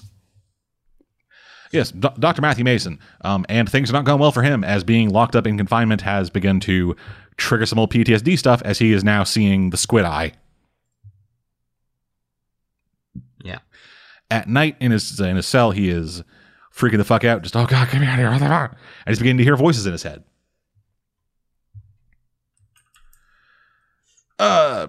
Mason continues to probe him for stuff, trying to find out any information about anything. And just won't. He just won't say anything. And a very familiar looking Jane Doe is also keeping an eye out on our young Mr. Long. Right. As well as Mr. Freeze, who amounts to nothing. Yeah. Which she also appeared in one of the earliest Batman issues in a cell, I think, that Tom King wrote prior to this. And I know, like, there was a lot of speculation at that point, even because they're like, "Oh, this is the first showing of a Legion character. I guess they're coming back." You know, even from back then, there was that talk of that happening. So when she appeared in this, you thought she was going to have an integral part to this story, but she was not. Yeah, it turned out. Yeah, because it turns out this is Jane Doe is Saturn Girl, and she's been talking in Reggie's head the entire time. That's the voices he's been hearing. Yeah. The two of them escape, and shocks upon shocks, Matthew Mason was actually Batman the whole time. Yep. And then they're like, oh God, someone broke out of Arkham. What do we do? And then the photo of John Osterman and his girl at the fair drops from the ceiling. A mosquito flies into the fucking thing and turns into the Dr. Manhattan symbol. Post-book stuff. It is letters from Mothman to his sister. They're nice. It just kind of paints a picture of the man. Yeah. Along with his obituary. Yep. And, the obituary from the first issue. Yeah. It's all coming together, baby. Genius. So Ozymandias. This is fine. Yeah, this for a while that was the weakest issue. Yeah. That's why I think I even think we thought that in our initial read through on the show as well. Yeah. So Ozymandias was found, brought to a Metropolis hospital, where he is drugged up to be out of sorts for a couple of days. His cops are outside, but then he wakes up because he's so smart. Drugs don't work on him, or whatever. Pulls leads off, faking flatlining, and then steals the cops' keys somehow, and manages to take him out, steal one of the uniforms, and begin to make his way downstairs. Meanwhile, in Russia, Hawk and Dove were arrested trying to stop Chechen separatists. They were caught by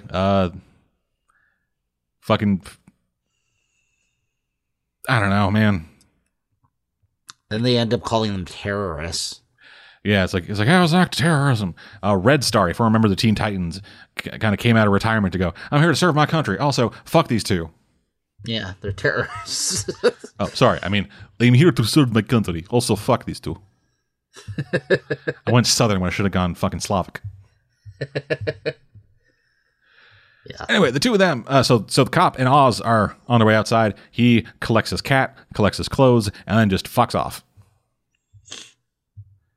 Cut over to the Daily Planet, as Lois is very, very mad at Perry White, because Perry White put Metahuman on his fucking title.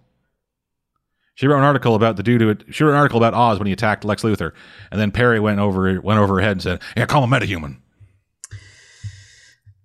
Also, like, from that initial last couple of pages of the first issue, this is the first time you're seeing Superman again in this story, in this issue. It's issue which 5. Seems like a long time not to have anything on him, right? Yeah. Like, just because he's like the DC part of this up to this point, like the only connection, like, other than Batman, obviously, and that stuff. But it started with Superman. I just think there should have been a little bit more Superman up to this point, like at least, a couple other pages or something. Yeah. Right? Also, this is probably really nitpicky, but like this doesn't seem like a Perry White move. Like he is like Perry White. I'm not super familiar with Perry White, but like this style of just like, hey, we're gonna put a buzzword in the fucking title of this newspaper article in order to fucking sell shit. That seems like way more of a J. Jonah Jameson move than a Perry White move. Right. It seems like I get what you're saying. Like, he seems like he has a little bit more integrity than a J. Jonah Jameson. Like, Yeah. Whereas this thing, something like that. Yeah. Whereas this thing, he is way more down to play into sensationalism and fear mongering. And he seems to be more upset by the idea that he has to get clicks on a website as opposed to just selling newspapers in 2019. Yeah, no, I agree with you. Anyway. So as this is happening, Pozar, a Russian basically version of Firestorm, is like saying, "Hey, fuck this shit, fuck America, Hawk and Dove, they fuck shit up, so Russia is closing its fucking borders." Right.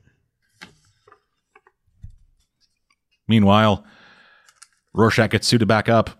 Saturn Girl gets clothes on and then pulls out her Legion ring. And then that is it for that scene. They say they need a great big light to find fucking Dr. Manhattan, and then that's it for that scene. This book is so fucking disjointed, and there's so many things that happen that are just like, hey, it happened. Yeah, you see, this is, as I mentioned earlier at the start, overall thoughts I had going into this. This is definitely in the area of the lows of the series for me, like where he's just like, okay, I need to make a bunch of things happen now. So these last, the issue prior to this and this one, even more so this one, it's just like a bunch of things he needed to do, but it didn't make for a great story. You know what I mean? Like it was just, it doesn't have any narrative flow. It all just feels so disjointed and like nothing is really connecting, even though things are ostensibly happening sequentially. Right. Then this happened, then that happened, then this happened, then this thing happened, and it's like you're bouncing around so much in this one particular issue, and you can't couldn't give a shit about any of these things because they're just building, right? Yeah. So I agree. I think this is for me where I was unsure of where the direction of the story was going at this point, and we were almost halfway through the series. Yeah. So not a good sign. No, it is not. Right. So anyway, Russia has announced an alliance with Markovia, as both of them are shutting down their borders and trying to keep out all non-native metahumans and non-native people. Because, now that nukes are gone, they gotta go with the arms race of super people. Back at the old folks' home, people are still fighting over the fucking TV, with one dude wanting to watch his fucking Nathaniel Dusk movies, the other person wanting to watch the most depressing news in the fucking world. And two orderlies head into Johnny Thunder's room to find out that he's fucking escaped. with a copy of Aladdin on his desk, as well as a newspaper saying green fire consumes all American steel. Then to the Nathaniel Dusk movie, as they find one of the murder victims' accountants who's running off with a fucking briefcase full of money and women's clothing.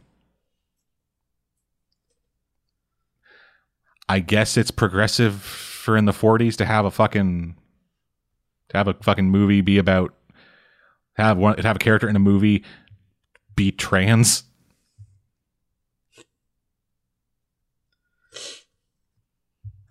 I don't know. I don't know. Yeah, I don't. Yeah. Yeah, like this whole thing, it doesn't,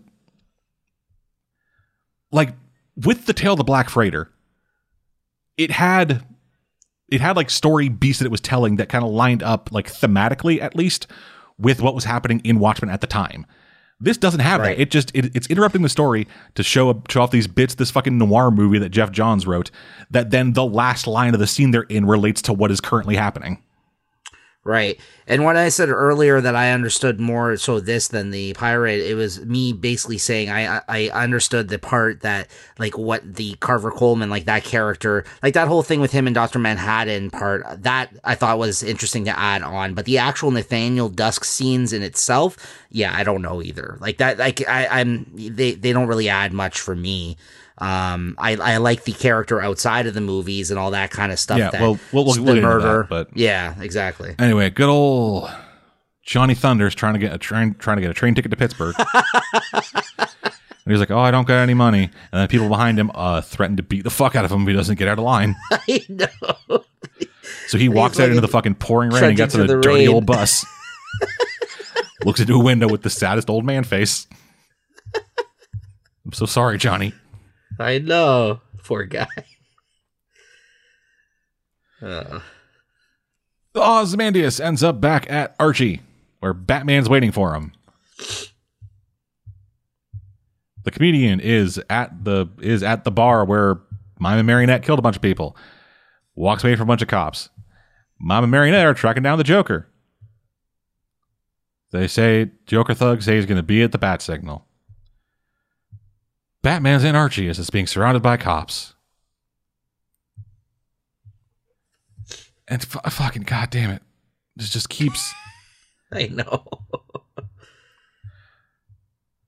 Firestorm speaks out about the fucking things happening with the Superman theory. And he's like, "Hey, I'm not a part of this fucking thing. Bullshit. Fuck you. Hey, I won't watch my language, Professor Stein. You're an asshole." Cut to... Yeah, the TV then cuts to Killer Frost. Is like, "Oh yeah, Firestorm's totally involved. I got a whole bunch of shit. Fucking just let's go." Meanwhile, then over in fucking Northern Kahndaq, Jack Ryder's about to get fucking decapitated, and then Black Adam shows up and decapitates somebody. Yep. And then meanwhile, back in Archie, it's the moralize off. As Batman's there going, "It's called hero syndrome. You suck." And then Oz goes, "Oh, fuck you, Batman. Revolving doors bullshit. Blah, capes." I fucking hated this. Yeah, this was not a good issue. It's Batman and Ozymandias, both men with no real claim to the moral high. Like, Batman has a proper claim to the moral high ground in terms of he hasn't murdered millions of people. Right. But the way they both talk about it, yeah, like Ozymandias gets like fucking like twice the amount of time that Batman gets to moralize about his own world and how it's so much better than fucking this world, and then he drops him out of a fucking plane. And I do not like this. No, I do not like this whole thing of just like taking the Watchmen and having them wag the finger at the fucking DC universe. Right. Anyway, Lois Lane goes to interview Lex Luthor. They both just take turns dunking on each other. Right. And she goes like, "Yeah, you made the Superman theory." He's like, "No, I didn't. But I'll tell you who did do it. The dude who did it is also a metahuman. He used to work for the Justice League." Continuing on the sad adventures of Johnny Thunder. It has started raining once again, despite him being in a different state. Like, he takes a city bus from Metropolis to Pittsburgh. Leaves when it's raining. Over him. Yeah, leaves when it's raining, and then when he gets to Pittsburgh, it starts raining again like it followed him. God damn it. I just want to find the green light. God damn it. Heads inside the steel mill where the thing fucking the green flame was, and he's like, "Oh, I'm trying to find my genie." Because he is still trying to find fucking Is, or whatever the goddamn genie's name is. Thunderbolt. They get attacked by crackheads. God. Gary Frank obviously drew these guys awesome. Yeah. There's millions of lines in that face. Yeah. Give me a fucking wallet.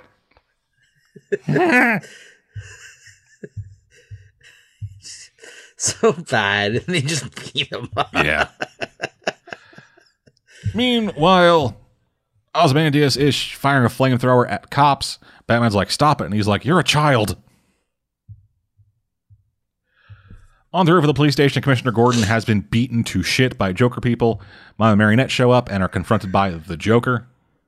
Yes. Batman is thrown out of Archie into the crowd of people below him. Black Adam opens up the borders of Kahndaq to all metahumans.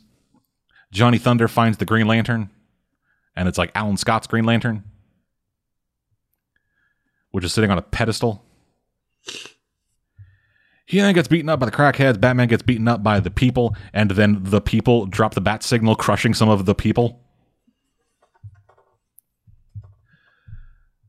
Then Saturn Girl and Rorschach show up. And Saturn Girl goes, don't worry about what Rorschach is doing to those men. They're going to die they're going to overdose tonight anyway. It's all morally fine. Legion of Superheroes. I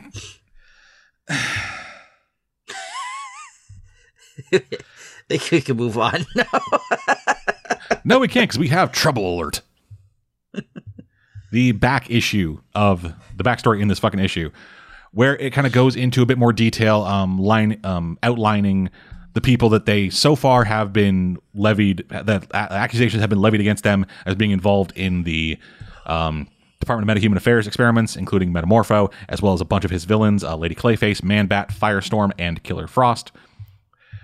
And then it goes into a thing kind of outlining the superhero teams from various countries around the world, as well as their individual members, and a small snippet profile on each of their team's leaders, including Posar, Killer Frost, Geoforce, Seraph, the Knight, Celsius, and the new Superman over in China.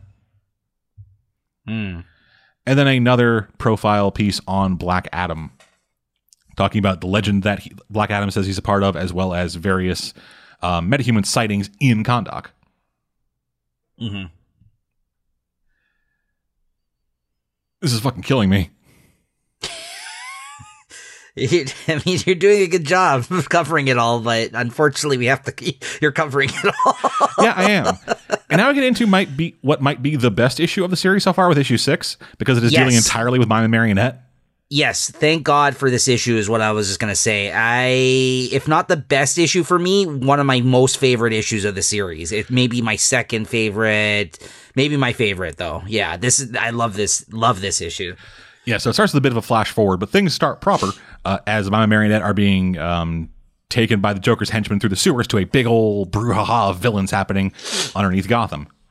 On their way, they end up coming across a bunch of Mr. Freeze thugs who are all lost. So Joker's like, hey, I can take you there. You just got to fucking join my gang. Hey, Shaky. As this old, creepy old man kind of comes around the corner with a tattoo gun. It's like, right here, my master. You boys ready to join the circus?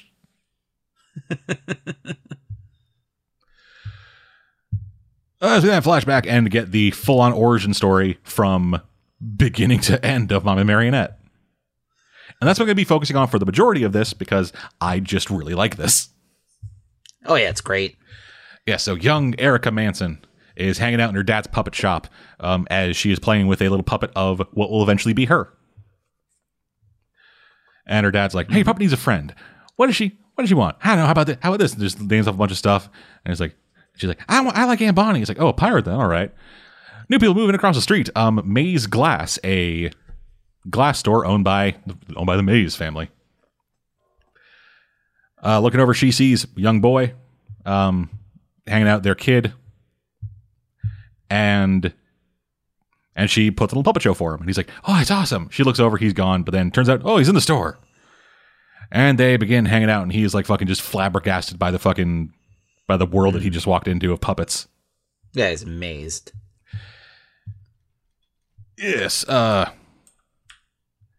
A little bit later, as Erica is kind of walking down the street playing with her puppet, a bunch of kids fucking attack her. And I mean, like, attack her. Like they rip the puppet out of her hands. Erica dives on one of the girls. Two boys just drag her back as she gets just fucking knocked in the face and slammed into the concrete. Yeah, like, these bullies are fucking brutal. Like, I don't know what the fuck's going on here. But don't worry, the reciprocation is just as brutal as all of a sudden a beer bottle flies out of fucking nowhere. Turns out, holy shit, it's that mute kid from across the street braining these fucking kids with bottles. And when she throws up the fist in that one panel, and she's like, "Got any more bottles?" and she like looks at him, the face of her at that age, she, like, I thought he captured basically what they turn out to be, those two. You know what I mean? Like, she kind of like that was like the moment that they clicked, whereas they introduced the violence aspect of those two. You know what I mean? Like, it was, I really liked the look on her face in that scene where she like looks back at him after she's like beating the shit out of the kid, and that was like the start of this beautiful relationship, if you want to call it that. You know what I mean? Like, between these two people. Yeah, totally. So then a little bit later, they are together in Erica's dad's shop, and Erica's dad is like, "Hey, what do you want to be? What do you want a puppet to be? I can make it anything and do all kinds of shit. I got this new paint that glows in the dark. I can be Dr. Manhattan." At which point, a couple fucking cops walk in, and they're like, "Hey, you the kid from across the street? Your fucking mom got hurt." He runs off to go. Yeah, he runs off to go see what's up. So then the dad very nervously pulls out a puppet of a little leprechaun and hands it over to the cops. He's like, "Yeah, see you next week, man." Because of, reasons that are pretty obvious. Yeah. Even later still, Erica's dad finishes up the puppet for young Marcos Mays. And it's a mime. Shocker. He's like, "Yeah, I'm going to go." He's like, "Yeah." He's like, "Yeah, I can give it to him tomorrow. It'll be great." "Oh, the cops are here. Erica, get underneath the fucking counter." Cops roll in, and he's like, "Hey, I can't do this anymore." To which the cops say, "You're an immigrant. Give us money." And beat the piss out of him. Mm-hmm. Eventually revealing that yes, he's been paying these cops. Right. So they leave, and it's like, "Hey, I'm coming back next week, you fucker." Next day, talking to Marcos about it, Erica's like, "Hey, we need to help my dad." Getting back home, her dad has killed himself, hanging himself, and the cops show up. Yep. Yeah, and the cops show up. And they're like, "Oh, well, fuck. Now we're going to get our money." So Erica stabs one of them in the face with scissors. The other cop who didn't get stabbed pulls out a gun to go to shoot her. Marcos dives out of the darkness and bites the artery in his wrist, giving enough time for Erica to grab some puppet string and strangle him to death. Yep. Like you do. And off the two of them go to go out into the world, as we then get kind of snippets of their life at various points throughout the years, intercut with them fucking. Yep. Which we'll get into now. So as they are being led, so they eventually get to the big old brouhaha happening in the sewers, which is led by the Riddler, because of course it is.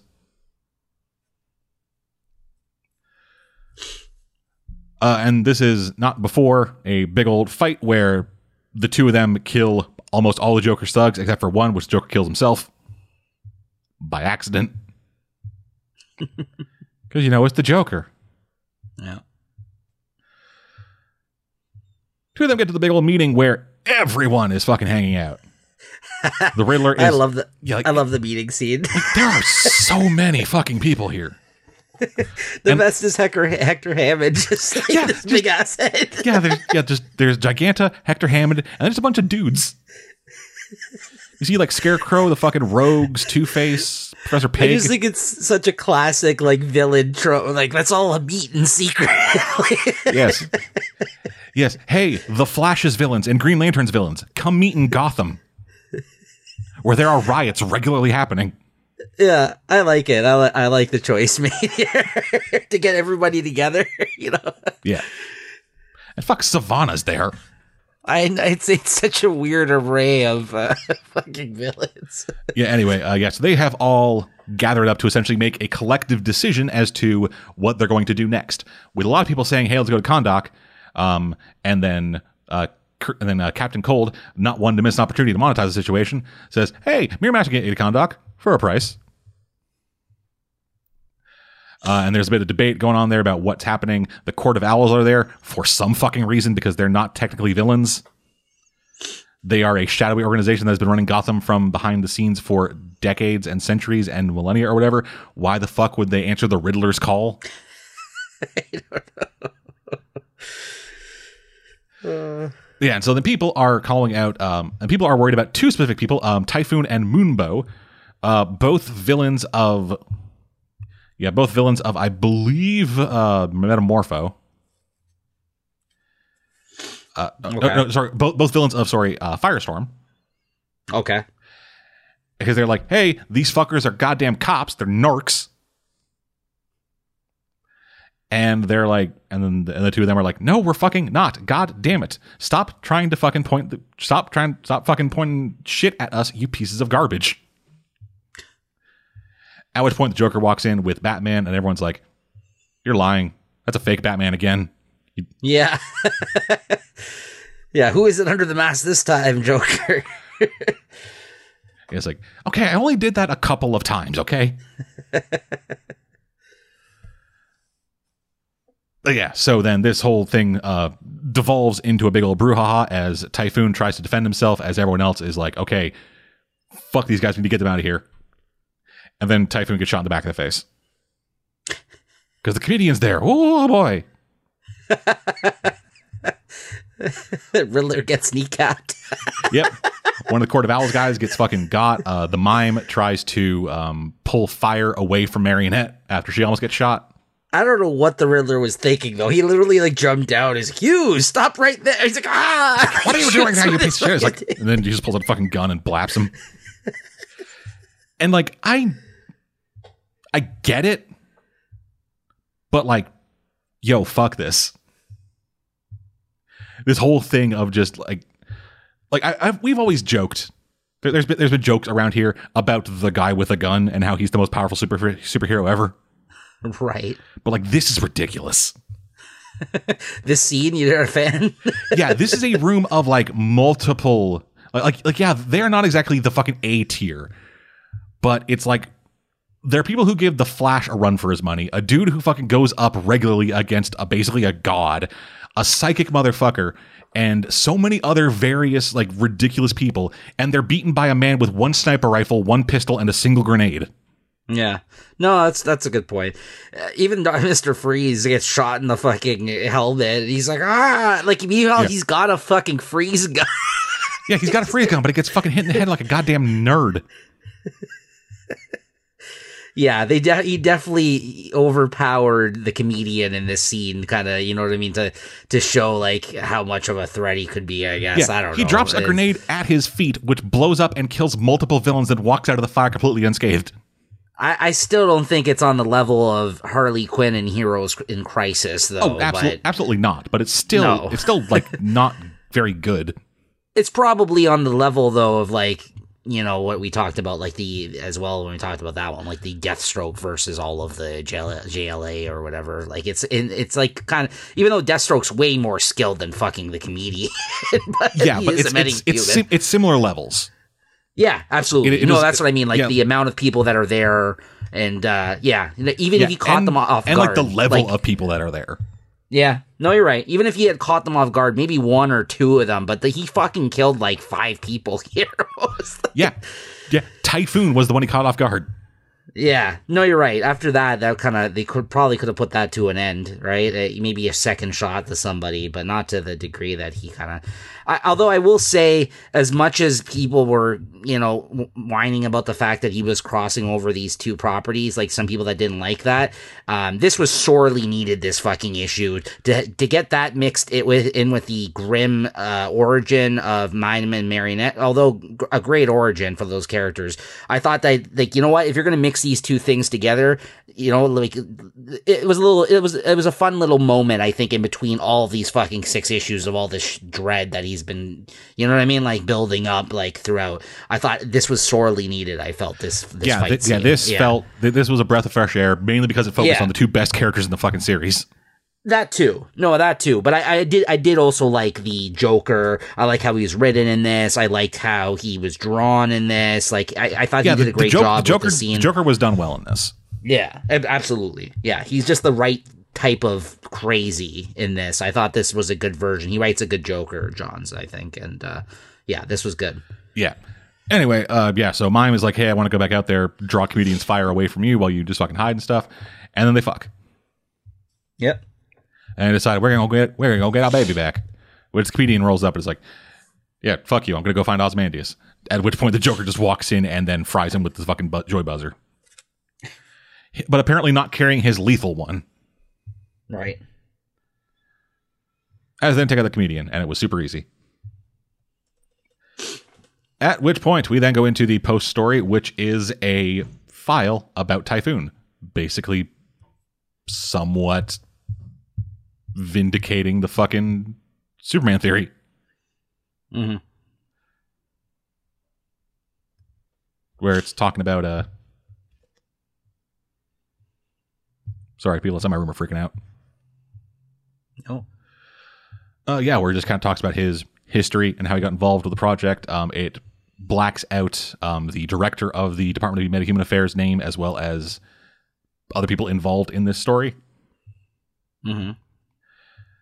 And then it also has some stuff from Moonbow, also confirming that she was involved in this.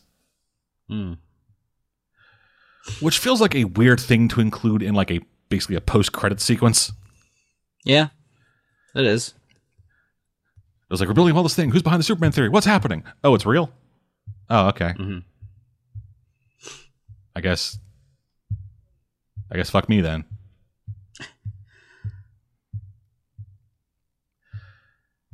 And then immediately after this, we get into another issue, which is kind of where things begin to pick up proper. Mm-hmm. As it starts out with a bunch of Dr. Manhattan stuff. Mm-hmm. Specifically outlining the history of the Lantern and how Dr. Manhattan specifically moved it out of Alan Scott's reach so that he would die and then he would see what would happen. Which results in where we got at the end of the last issue, or at the end of a couple issues ago, where the Lantern was in a steel mill. Yep. Reggie, Johnny Thunder, and Saturn Girl then picked up by Archie, which is again Night Owl's ship. Yep. Markovia and Russia officially form an alliance, and also hundreds of refugees that entered Markovia and then vanished without a trace. A kaiju got loose in Japan, which then caused dozens of injuries to local citizens. Animal, Vegetable, Mineral Man has apparently turned a corner and stepped up to become a proper hero, eating human traffickers in Calcutta. Fucking a metahuman super intelligent computer thing wiped out Israelis Israelis fucking intelligence computer systems. The president of China claimed that a superhuman from Australia had invaded his dreams. And Firestorm continues to say, I have no involvement in any of this. Leave me alone.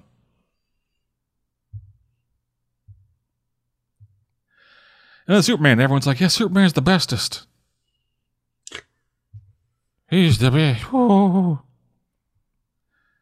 And then you got Bubastis, who is literally a compass. Yeah, I don't know about that. That was the way he incorporated Bubastis into this was. Yeah, he cloned Bubastis with a fragment of fucking Dr. Manhattan's powers, which would then let her glow as they get closer to where he is. Almost like a conduit, or yeah, exactly. It's strange. Yeah, it's a whole other thing. So back at the Joker's headquarters, back at Joker's little fucking thing, Batman's still tied up. The comedian is now tied up with fuzzy handcuffs. And then Mom and Marionette begin torturing him, trying to find information about Dr. Manhattan. The two of them get into a fight with Batman and actually get the upper hand slightly at points, which feels like a bit of a stretch. Yeah. Like, people in Watchmen are good fighters. I don't think anybody in Watchmen could be as good a fighter as Batman, given what we know about Batman.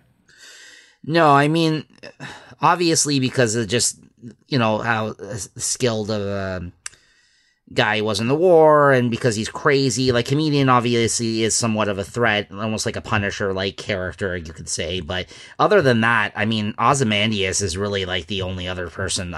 Ozymandias and Dr. Manhattan are like the most powerful people from that universe. Like, yeah, like it is ridiculous. Yeah, like especially Dr. Manhattan. Like, he is like there's nothing you can really do to him, right? Yep, not at all. So that's what's so everybody else really is just like a footnote compared. So I will say he did try to use the most powerful characters probably from that universe, like in this story, but you're right. They still wouldn't stand a chance, a lot of these people, to, some of these superhumans, right? Yeah. So. Joker uses a flamethrower like a penis. Yeah.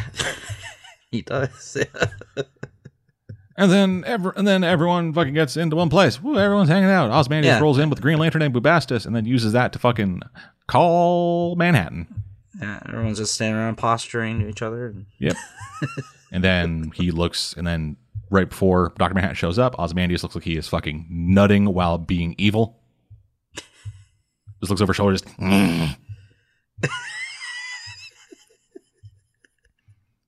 And then, boom, there's Dr. Manhattan, dick out and everything. Yep. Balls out. Yep, he's hanging brain. He then takes a bit of the checkered floor, and they teleport away, leaving Batman and the Joker to hang out. They all have a bit of a talk. Oz is like, hey, I need your help to fucking save the world. And Dr. Manhattan goes, fuck off, I'm working.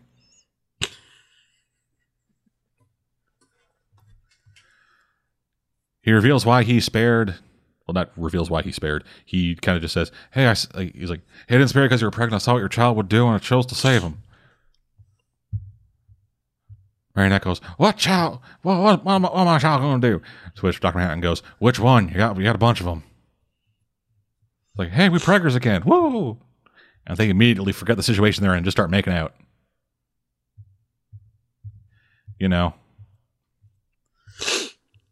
Then Manhattan reveals that Ozymandias was lying about cancer. Yeah. Just completely lied about everything. And then also reveals the truth about the relationship between Reggie's dad and Rorschach. Because Mothman had actually taken out a bunch of his dad's notes. Right. Before giving them to them. Basically to save... Rorschach, basically to save Reggie from the truth that Rorschach had broken his dad. Right. But in doing so, it actually doomed him to continue to wear his father's essentially killer's outfit, which is kind of fucked up in its own right. So, yeah, a little bit. Just a little bit. Yeah. I thought that was an interesting twist. By the end of the series, I was like, I wasn't completely sold on this version of Rorschach, but by the end, I was like, not a bad character that he came up with. I like Reggie. Yeah, that's what I mean. He's a more likable character than the actual Rorschach, like in a lot of ways. Like, I get it. He's like, everyone, like a lot of people like that character, but I just think that this person is, he was... A lot of bad shit happened to this dude, and he's just trying to make his way and trying to be a good person, right? So anyways, yeah. Yeah, so anyway, they begin porting around a bit, head over to Washington, where there are more riots happening. And then Manhattan reveals that he has had a vision of the future, where it is not too dissimilar to what happened in their real universe, as he just can't see past a certain point. Yeah.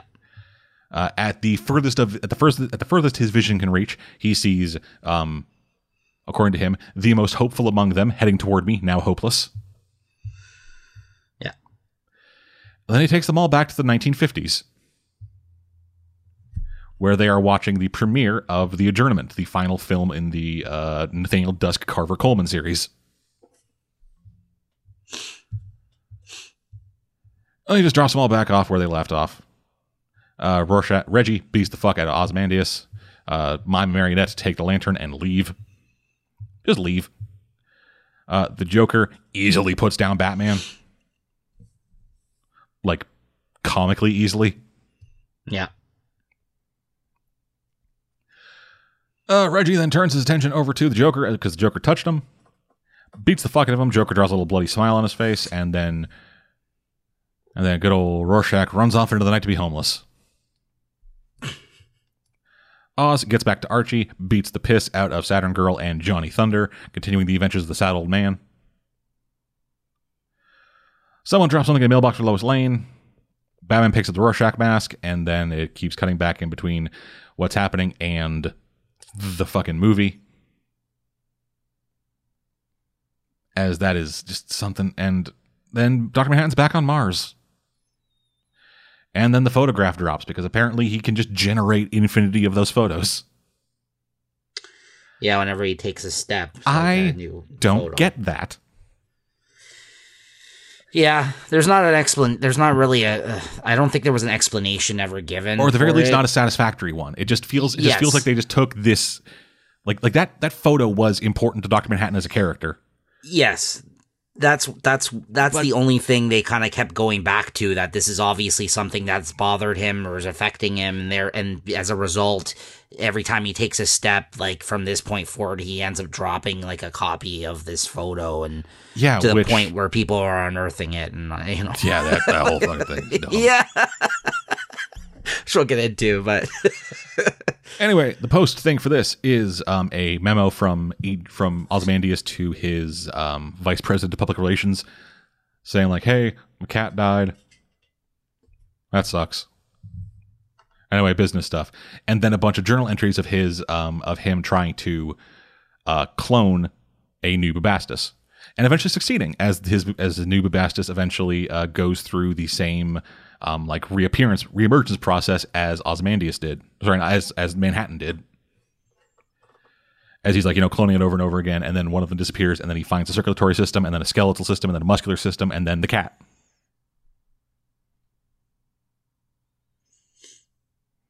And he's like, "This time for sure my cat will live.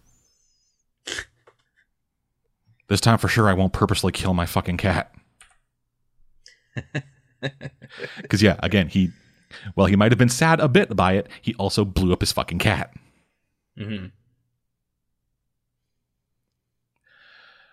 Moving on to issue 8. Ozymandias is in the White House, Oval Office, reading files. Ooh. Meanwhile, it's the Daily Planet. Superman shows up for the, second time in 8 issues? Right. Third if you count Dr. Manhattan's flash forward. Mm-hmm. And Lois is freaking out because, someone's been at my desk.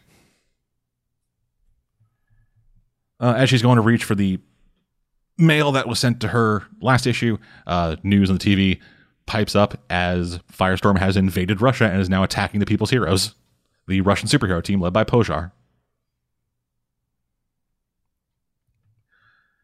And it's like, this big fucking thing. And then Perry pokes out the window. "Who's going to fucking Moscow?" And the Kents are like, "Hey, we're going."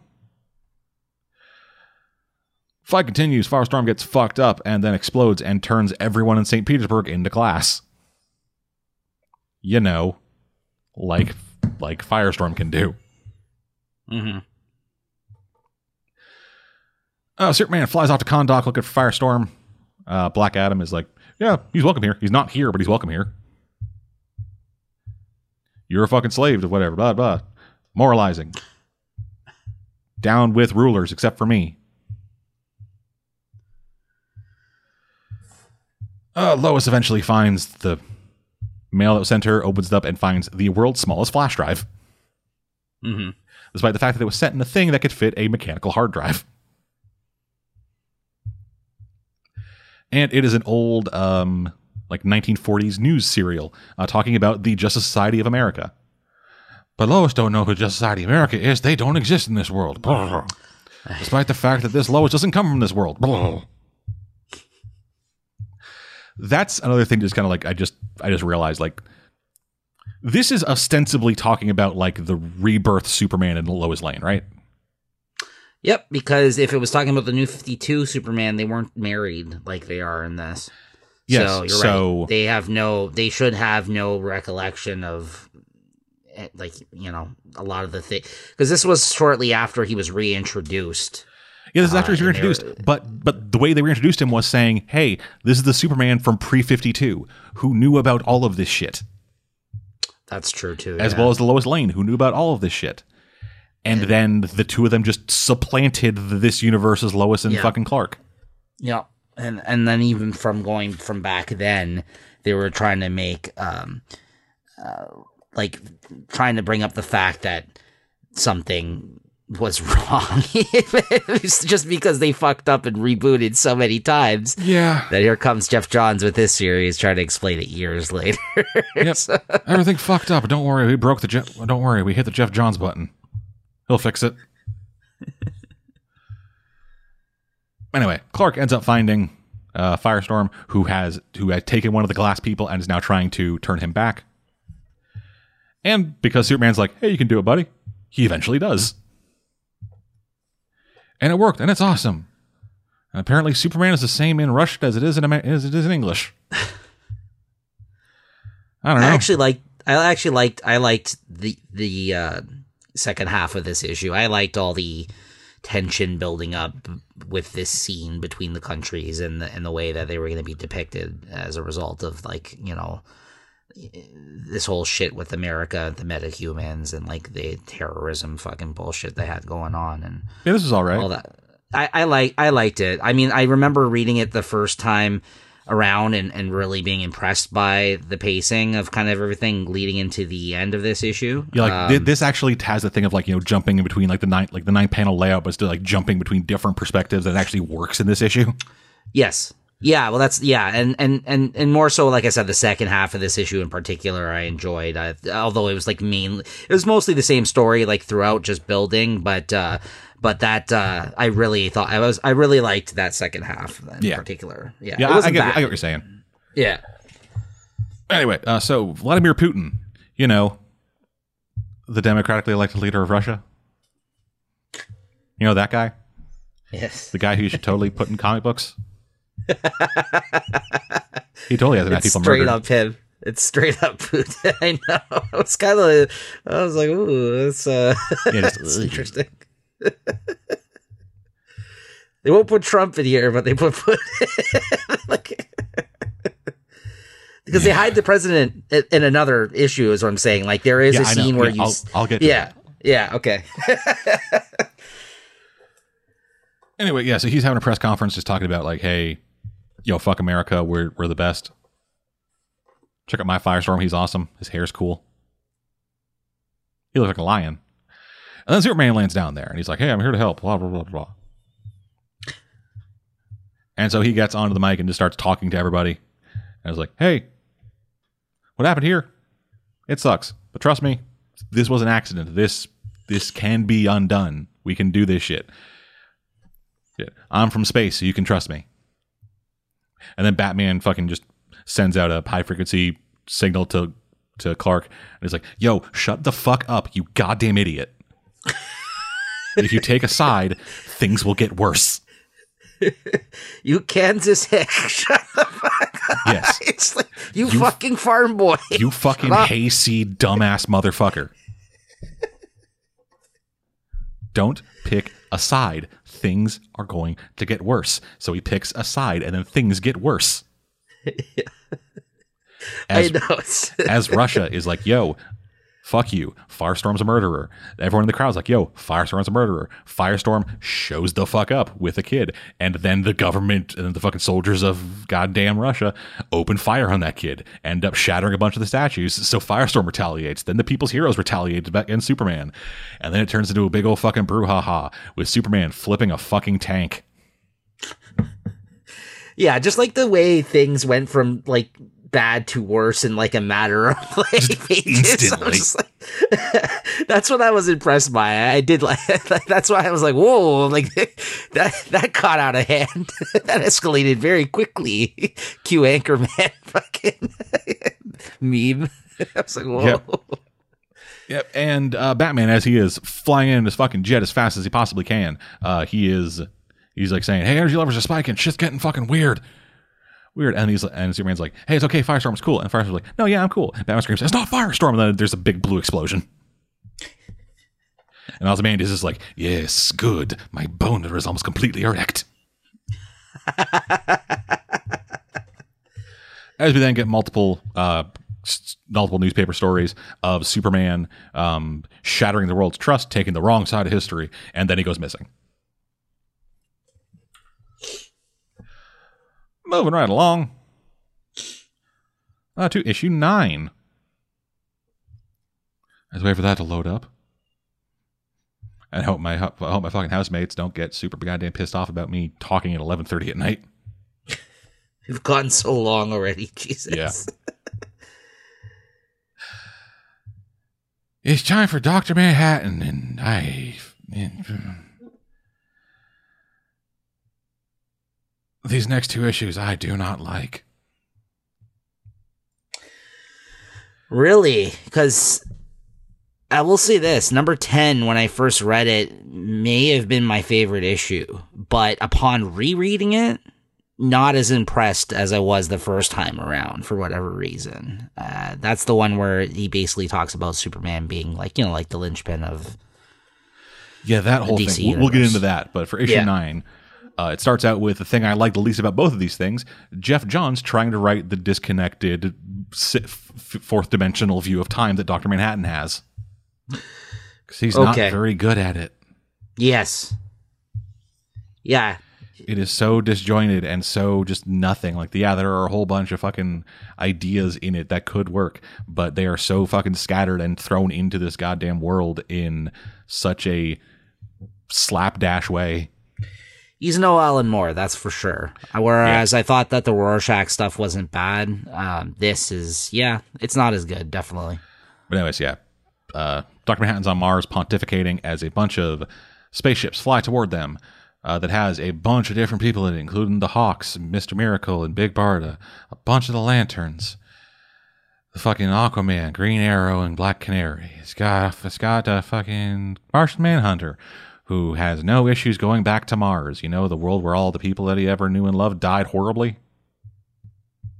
He just goes there and is cool with it. Right. The Metal Men, fucking the Justice League Dark, the Doom Patrol, looking incredibly out of place.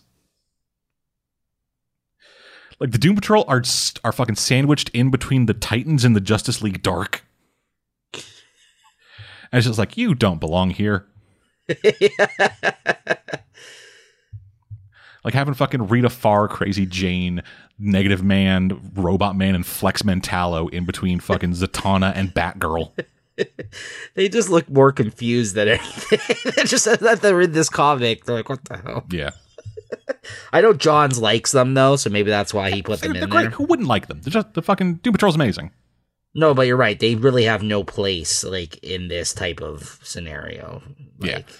And the reason that they are going to fucking the reason they're going to Mars is because they have gotten Moscow. They saved the fucking superheroes that were there, specifically, Batman and Superman. And then they traced an energy signature from that explosion to Mars.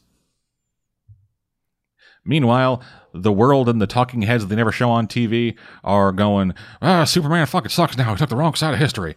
Why doesn't Superman come out? Why doesn't Superman come out and denounce anything? Blah, blah, blah. We need a statement, even though he's in a fucking coma.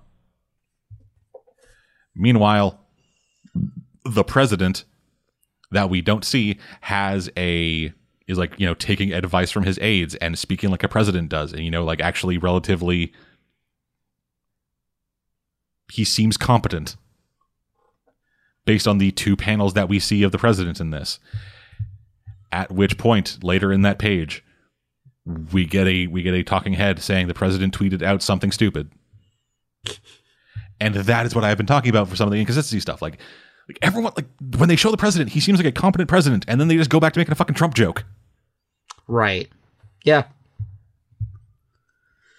Yeah, it's like either keep your personal opinions about stuff that's going on, like in the comic, or out. Like pick a lane here. Yeah, no, absolutely, I agree. Yeah. And on the president's desk is a folder labeled Firestorm.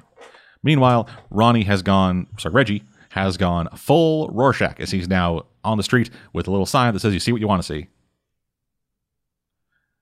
because that's his fucking mantra. Mm-hmm. A bunch of folks, a bunch of metahumans and stuff are fleeing America, heading over to Kahndaq, and then Wonder Woman, who has been out of the public eye for a long-ass time, has all of a sudden reappeared and is going to be addressing the United Nations. Batman wakes up at Wayne Manor, having gotten patched up by Alfred. Ronnie Raymond, now defused from Professor Stein, wake up on a spaceship, heading to Mars. Alfred and Bruce head down to the Batcave, where Alfred gives Bruce like the update on what's happening and where all the superheroes are gone, and they light the stairway down to the Batcave with the world's tiniest glow stick. Like, why don't they have like lights? Why does Alfred have a glow stick? Why does Alfred have a glow stick? This isn't a criticism. This just bugs me. Why does he have a fucking glow stick? No, it's a good point. Yeah, so Batman goes, "Well, they're being played. Everything's that's blah, blah, blah, blah.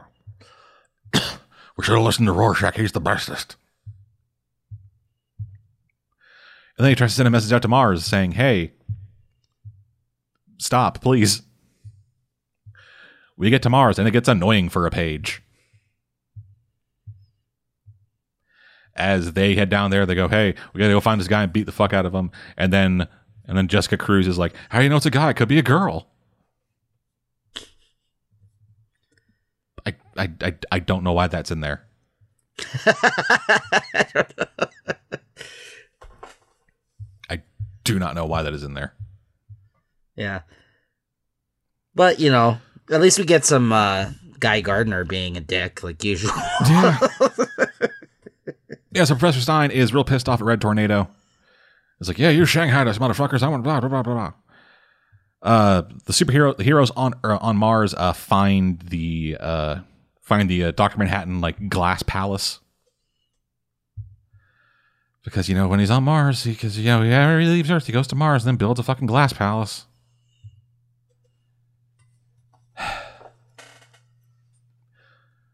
Four Lanterns dome the entire planet, and then Firestorm makes atmosphere, at which point the rest of the superheroes leave their ship and head out to go fucking storm the glass palace, talking to Dr. Manhattan. And he is doing his Dr. Manhattan thing of, "Oh, I'm sorry, I'm talking to someone else 6 minutes into the future." And Guy Gardner goes, "Hey, we beat up a whole bunch of people. We're going to beat you up, naked boy." And then I don't know. It's like a panel's missing.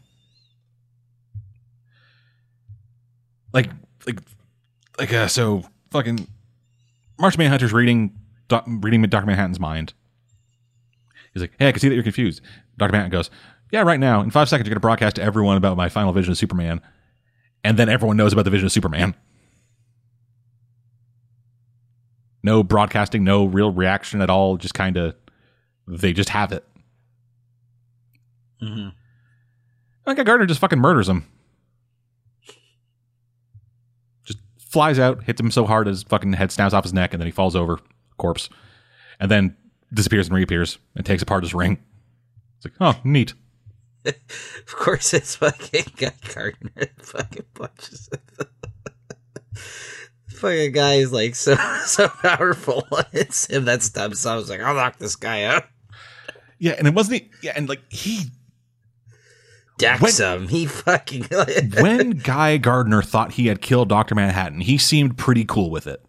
Yeah, he's got a smile on his face. He was like, "What? I killed him? That was easy." Yeah, he's like, I didn't mean to kill him, but okay. Like, yeah, Guy is kind of a loose cannon or whatever. He never really came off like a murderer to me. But anyway, so the power rings don't work yet. Well, don't work anymore. Let's try fucking magic. So Etrigan the Demon, Hellfire, Zatanna does her backward magic. Dr. Manhattan just fucking catches it, puts it into a ball, makes it into a weird symbol, and explodes. Yeah. He's like, yeah, I'm cool. I'm awesome. Magic. Meanwhile, in Superman's hospital room, in the weird fucking dark hellscape cell that he's in inside the fucking Hall of Justice, Lex Luthor shows up. He gives Lois Lane a gun for her own protection to make herself feel safe or whatever. And then he's like, hey, fucking... There's shit out there that's happening. It's bad shit. There's something out there fucking with everything. You ever heard of Wally West? Oh fuck, I am falling apart. Yeah, this issue wasn't great.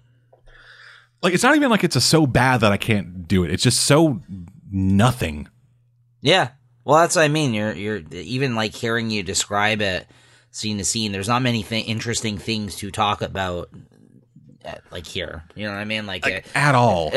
Yeah. Yeah. And like the only piece of information that is revealed, like the piece of information that is revealed is that Professor Stein was involved in the Department of Metahuman Affairs experiments to make metahumans. He was literally the one that caused the explosion and had groomed Ronnie into becoming Firestorm. Mm-hmm. Well, that's one of the problems here, though, is that, and why we fucking already spent over 2 hours on this, is there's a lot of shit that happens, but not really a lot to say. Yeah. Like, you know what I mean? Like, it didn't need to be a 12-issue series. He could have done this in 6. And I get it, the whole Watchmen thing, I gotta do 12 issues of this. But really, he didn't have a lot to say or add to this, you know, to the DC universe, even as a whole, I think, by the end of this, right? Yeah, so, this all just feels so fucking padded and superfluous to everything that's happening. Yeah.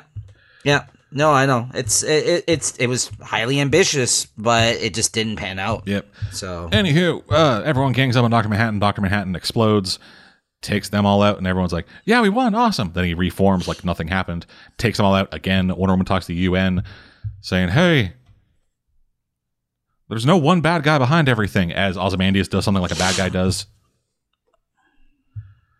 We can all be fucking cool. And then Giganta, Creeper, and Black Adam invade the UN.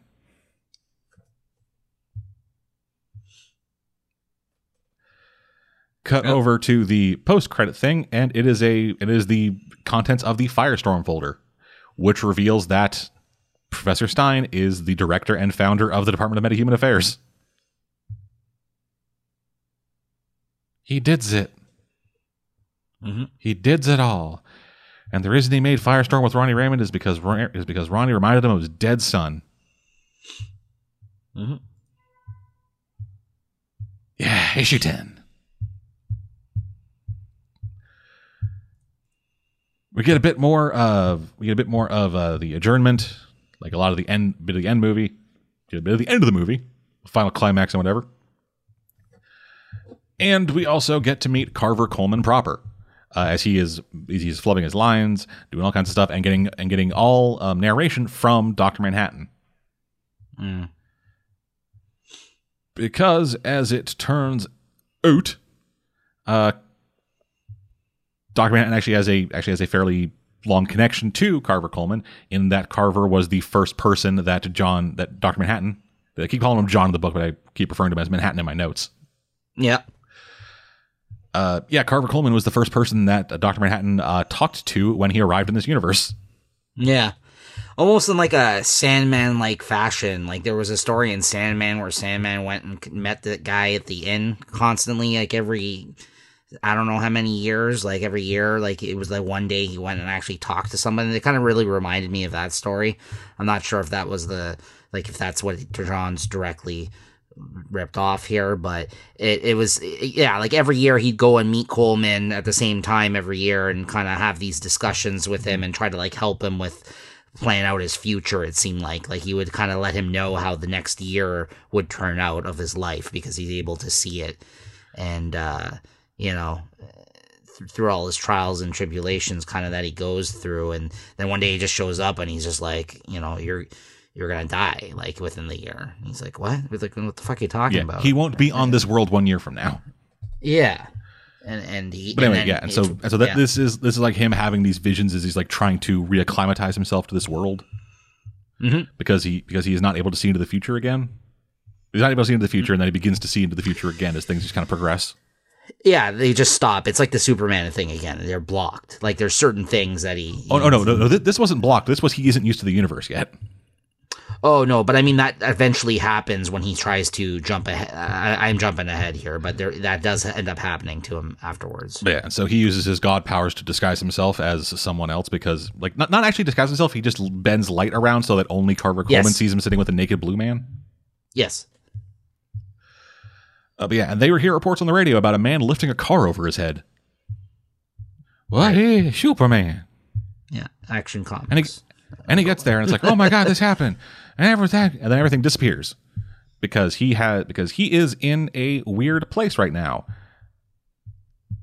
So he begins like seeing seeing the origin story of a bunch of different superheroes that were part of the JSA. Alan Scott getting the Lantern, Jay Garrick getting his powers, Carter Hall making like remembering his past, Al Pratt training to fight and stuff, Kent Nelson getting the helmet. Wesley Dodds goes looking for fucking murderers and stuff. Jim Corrigan becomes the Spectre. Rex Tyler discovers his fucking Hourman formula, and they form the JSA. And they're like, hey, we need to join Superman in this thing. And I hope he got my invitation. Probably thinks blah, whatever. They go take a picture. Yeah, they go take a picture, and it's like, oh, we can't fight Superman. He's like, Johnny Thunder's like, I know. Hey, my genie, go find Superman. But then it gets cut off before he can finish it. And he's like, yeah, the team's all here. Because Dr. Manhattan begins, not Dr. Manhattan begins. The world begins morphing around him. The world begins morphing around these guys because it's being retconned. The world that we are currently viewing, that Dr. Manhattan is viewing, is what he eventually comes to call the metaverse. Yeah, which is whichever current version of the DC universe, their world that is around at that point in time. It seems like it's outside of the multiverse itself. Like it's what the current. Yeah, it is like the nucleus of the multiverse. Like this universe is this universe has a massive impact on the multiverse, but it is a wholly confined universe that keeps changing. Yeah. And so since he sees this universe changing over and over again, he decides, what if I change it? He's gonna fuck it with it, yeah. Yeah, so he starts changing it. He moves Alan Scott's lantern just like a few inches out of his hand, and so he dies. Never becomes the Green Lantern. But Clark still lands on Earth. So he decides, hey, let me kill Clark's parents. Which then leads into the New 52. But then Wally West shows up and is like, hey, fucker. You don't get to do this. Yeah. But then he pushes him back into the fucking Speed Force. Yeah, and they reference Flashpoint and Rebirth and New 52. Yeah, how essentially the metaverse keeps changing with every new retcon. Right. And then each of those new retcons makes a new universe. Everything that we had assumed leading into Doomsday Clock has been basically, they reassured us that was him fucking with the time stream. But definitely adding more layers to that initial idea and concept here. And I thought it was well done. I really enjoyed this issue. I do not like the way it is written at all. Just because you, like you said, you don't feel like he writes a good, like, the narration boxes of Dr. Manhattan himself? No, or yeah. just the this ideas whole behind thing, it? like the idea behind it is fine, but just like the weird disjointed way that the weird disjointed way that like Dr. Manhattan keeps viewing time and the way and like his experience of everything that's happening. Like, did you ever watch the 12 Monkeys TV show? No, I've just seen the movie. I haven't seen the TV show. So the 12 Monkeys TV show does the same kind of thing of like jumping around in time. Like it jumps from like 2013 to 2015 to 2017 to the 2043 back to the 80s and blah, blah, blah, blah. It jumps all over the place. But they tell the story from the linear perception of the time traveler involved. Okay.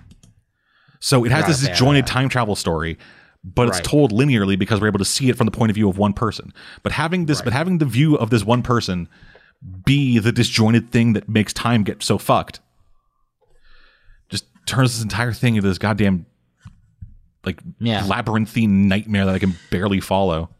Right. No, I get that. I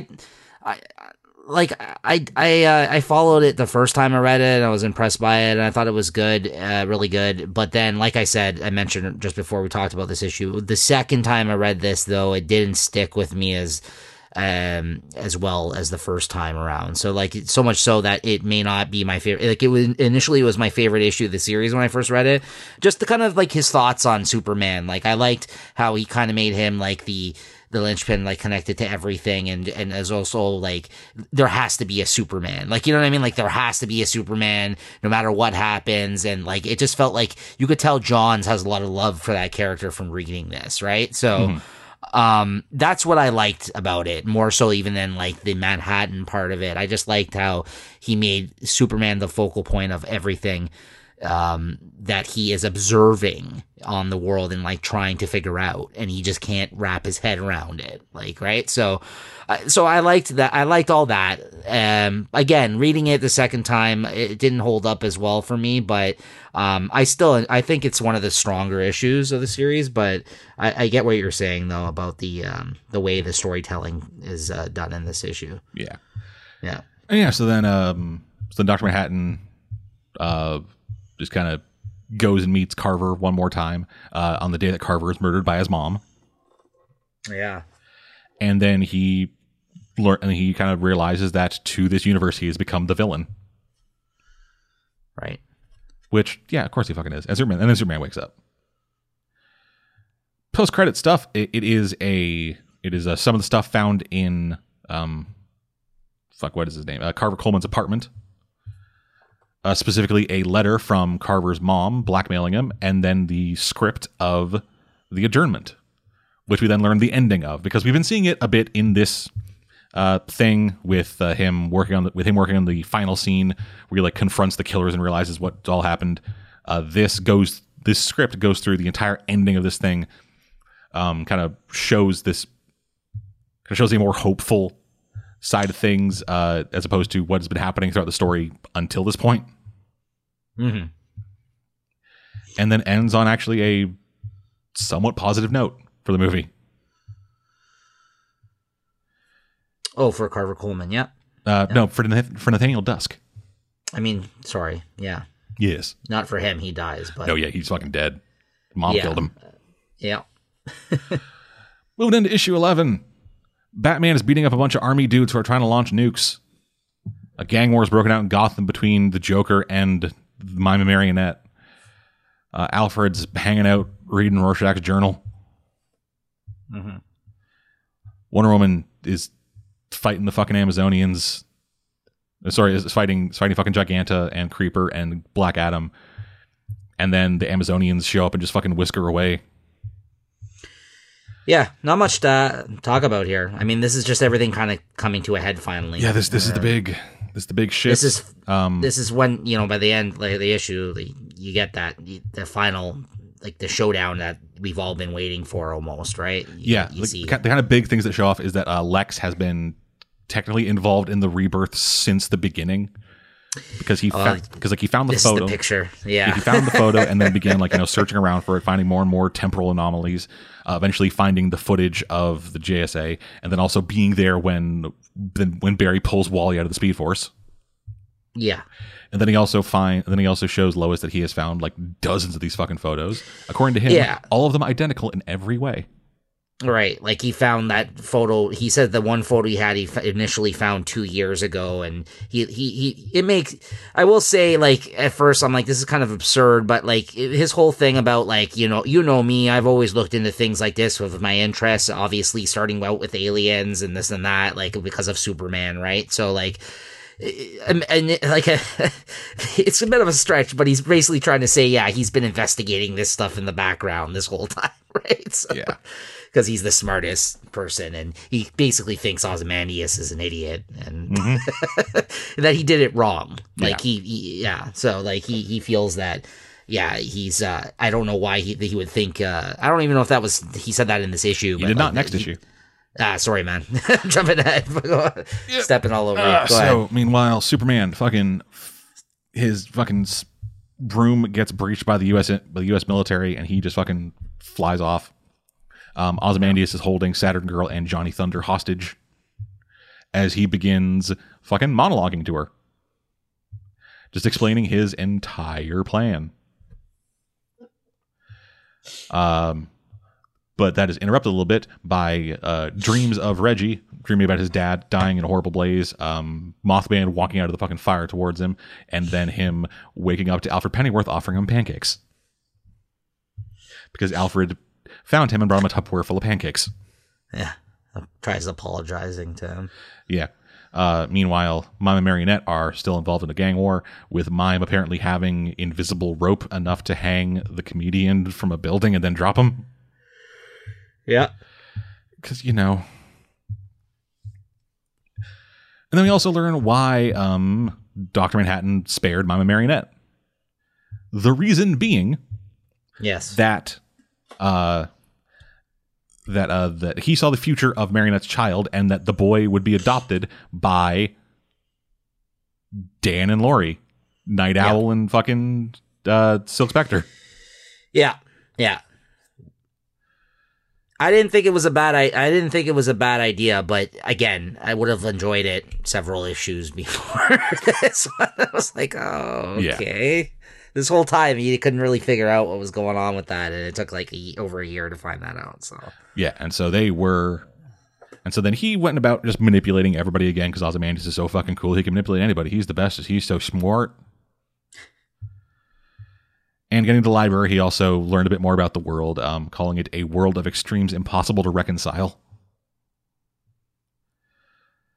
and referring to the society as schizophrenic. And then eventually comes up with a plan to save both worlds, both his world and this one. And that involved forcing basically a confrontation between Manhattan and Superman by forcing both of them to hit rock bottom, by turning the world against Superman, by basically discovering that the superhero, but basically by discovering the Superman theory is basically partially true, that some superhumans were actually created intentionally by the government, that Professor Stein was involved in everything. He then began leaking that stuff out, which was also stuff that had already been out before he got to this universe. Mm-hmm.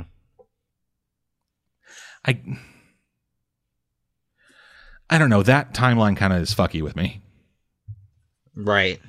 Yeah, I can't explain it any better. Like it says that he leaked information about Firestorm to Pojar, but I think that he didn't get here or like start doing things until Pojar had already been talking about that on the news.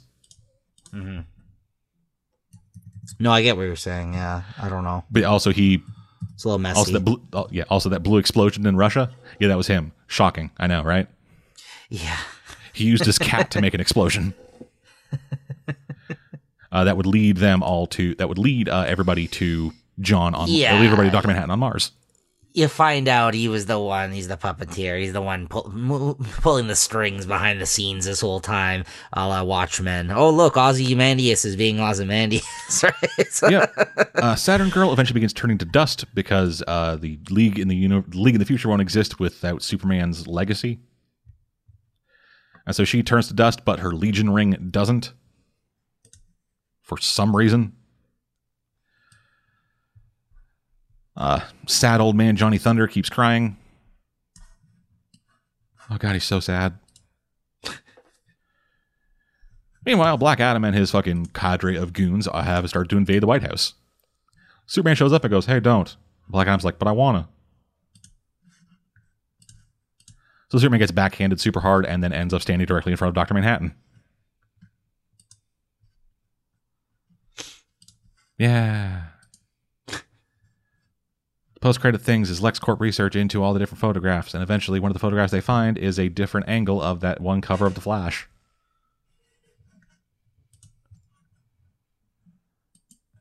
Issue 12. Yay, we made it. We're almost done. Let's recap more about Dr. Manhattan's fucking backstory in the first page. It gets into a big old fucking brouhaha as the Markovian and Russian superheroes invade America for Superman. And then Black Adam is there trying to fight Superman. And then everyone gangs up on Superman. Meanwhile, in Britain, the Knights are going to fucking help Superman, I guess. And things that happen are in Australia and they're weird. And Dr. Manhattan's watching Superman get just fucking bodied. Reggie gets attacked by a racist. And, hey, it's fucking shocking. This racist is wearing a red hat. You know, like those infamous red hats. But don't worry, Alfred shows up and gives him the what for by beating him with his own pipe. That's how you do it. He tries to convince him to go back to being Rorschach because, hey, we need Rorschach, or do we? I don't know. It's a fucking nightmare as all this is happening.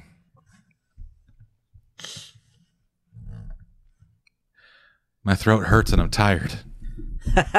We're almost there. We're almost there. Yep. So all this is happening. He's fucking pontificating about fucking see what you want to see, I guess. I don't know.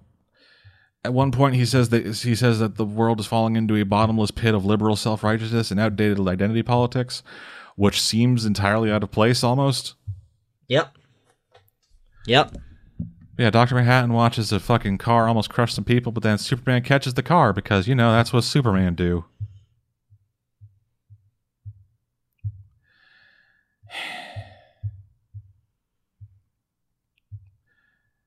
Everything's fucking coming together. We're getting closer and closer to the vision that he has as Dr. Manhattan is about to get fucking decked in the face by Superman. He closes his eyes waiting for it to happen, but Superman's protected him from Posiar. Because that's what Superman do. And then apparently him pointing out that he once had someone he loved that let Dr. Manhattan he just goes, yep, okay, I'm good now. I undid all my shit and I saved the world. Put things back proper the way that they were, but then it doesn't actually change anything because it just, like, comic writers need to stop writing about time travel. He goes back and he goes back and undoes all the changes he does. Undoes all the changes he did, but that doesn't change anything that happened. Yeah, like the Superman theory was still a thing. All the invasions was still a thing. Everything that happened was still a thing.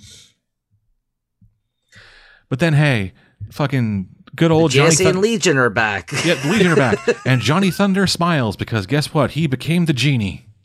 That's right. So he was the genie all along, and he's there with Jakeem Thunder. And it's, I just like seeing the old man smile. It's nice. It's funny. It's fun. And yeah, this entire story, like literally the only thing that needed to happen was Superman go, hey, you used to love someone, right? Oh, you're right. Change all of reality again. Yep. The good in Superman made him rethink his whole life. He's like, yep, that's... the moral compass that Superman is. That's it. Pretty much. The part where he gets up to where his mind was blocked and he couldn't actually think of it, he thought the world was over because Superman killed him, his inevitable doom. He goes to punch him. He he thinks he's going to punch him. He turns out to be punching somebody that was beside him, and he's like, what the fuck? He's like, is that what happens? And he's just like, and he says some, kind words to him. He's like, you gotta do this right now, you gotta make the right decision, blah, blah, blah, you can change this, and he basically does, and then it's like you get like 6 pages of blackness, and everything gets reset. Yeah. And yeah, that's basically it. The couple of things that are interesting that could play out. Mime and Marionette are now in the DC universe, apparently, which I don't know what they plan on doing with those characters, but probably something disappointing. Exactly, because I love the characters. So, I would read an ongoing of those characters if it was helmed by the right people. That'd be great. Those two are fucking great. So that was a good takeaway. Could be interesting. Life went on in the Watchmen universe. And here's the thing that I wanted to touch on that I was not clear on. I wanted to get your opinion on at the end. Does he make essentially his own Clark, like own Superman for the Watchmen universe? Because there's a boy that shows up at the door at the end there. I don't think he made his own Superman. I think what it was... Is that him? That was Mime and Marionette's kid. Oh, okay, but he's named Clark. Yeah. So they named him after him? No, so she gave birth to him in prison. Yes. And then Manhattan just took him. Right. Raised him as his own, kind of. That's why he's got the symbol on his head, and he mentions John, which is obviously Dr. Manhattan, but eventually just kind of like raising this fucking new hope, I guess. And then eventually dropping him off at fucking Dan and Laurie's place. Right. But okay. So but I know that was their kid, but the fact that he named him Clark, and it seems like he has some sort of possibly powers like Dr. Manhattan, for whatever reason he has a symbol on his head. Yeah, he essentially makes him to give the world hope. Right, but that's what I meant by this is essentially his Superman. Yeah, never mind, you're right. Okay, that's all I wanted. I wasn't clear on it, and that's what I thought that meant. But because it feels like Superman inspired him so much and made him actually consider changing this and saving both the worlds at the end there for, again, some unclear, weird reason, because who the fuck knows how, he does not act like a normal human, Dr. Manhattan, because he's not. He's like he also doesn't really act like Dr. Manhattan. Right. Which is, I think, the big issue here. But yeah, okay. I didn't mind that part of the ending, but everything kind of just seemed to conveniently wrap up here after this long fucking 12-issue saga that we spent almost 3 hours talking about, as you guys can see. So, yeah. Not a great ending, kind of pointless. Yeah, so, fucking comedian gets sent back to him falling out of his fucking window. Yes, which I'm glad that got put back, because that would have pissed me off if it was just lingering. Ozymandias gets shot by the comedian, but then Rorschach, Reggie, saves his life by essentially staunching the fucking blood with the mask. And he Reggie, like Oz was like, hey, I'm gonna die, hero. John gets his purpose back. Everything gets awesome, and then he's like, hey, you get revenge, Reggie. It's great. And Reggie's like, no, fuck that shit. I want justice. You're gonna fucking live out the rest of your goddamn days in prison, you piece of shit. Yeah. And so that is actually where, that's actually kind of where the connection to the Nathaniel Dusk thing comes in. So this is from a user on Reddit named Earthmine52. Okay. That he references a couple other Redditors. Okay. But so basically, in the movie,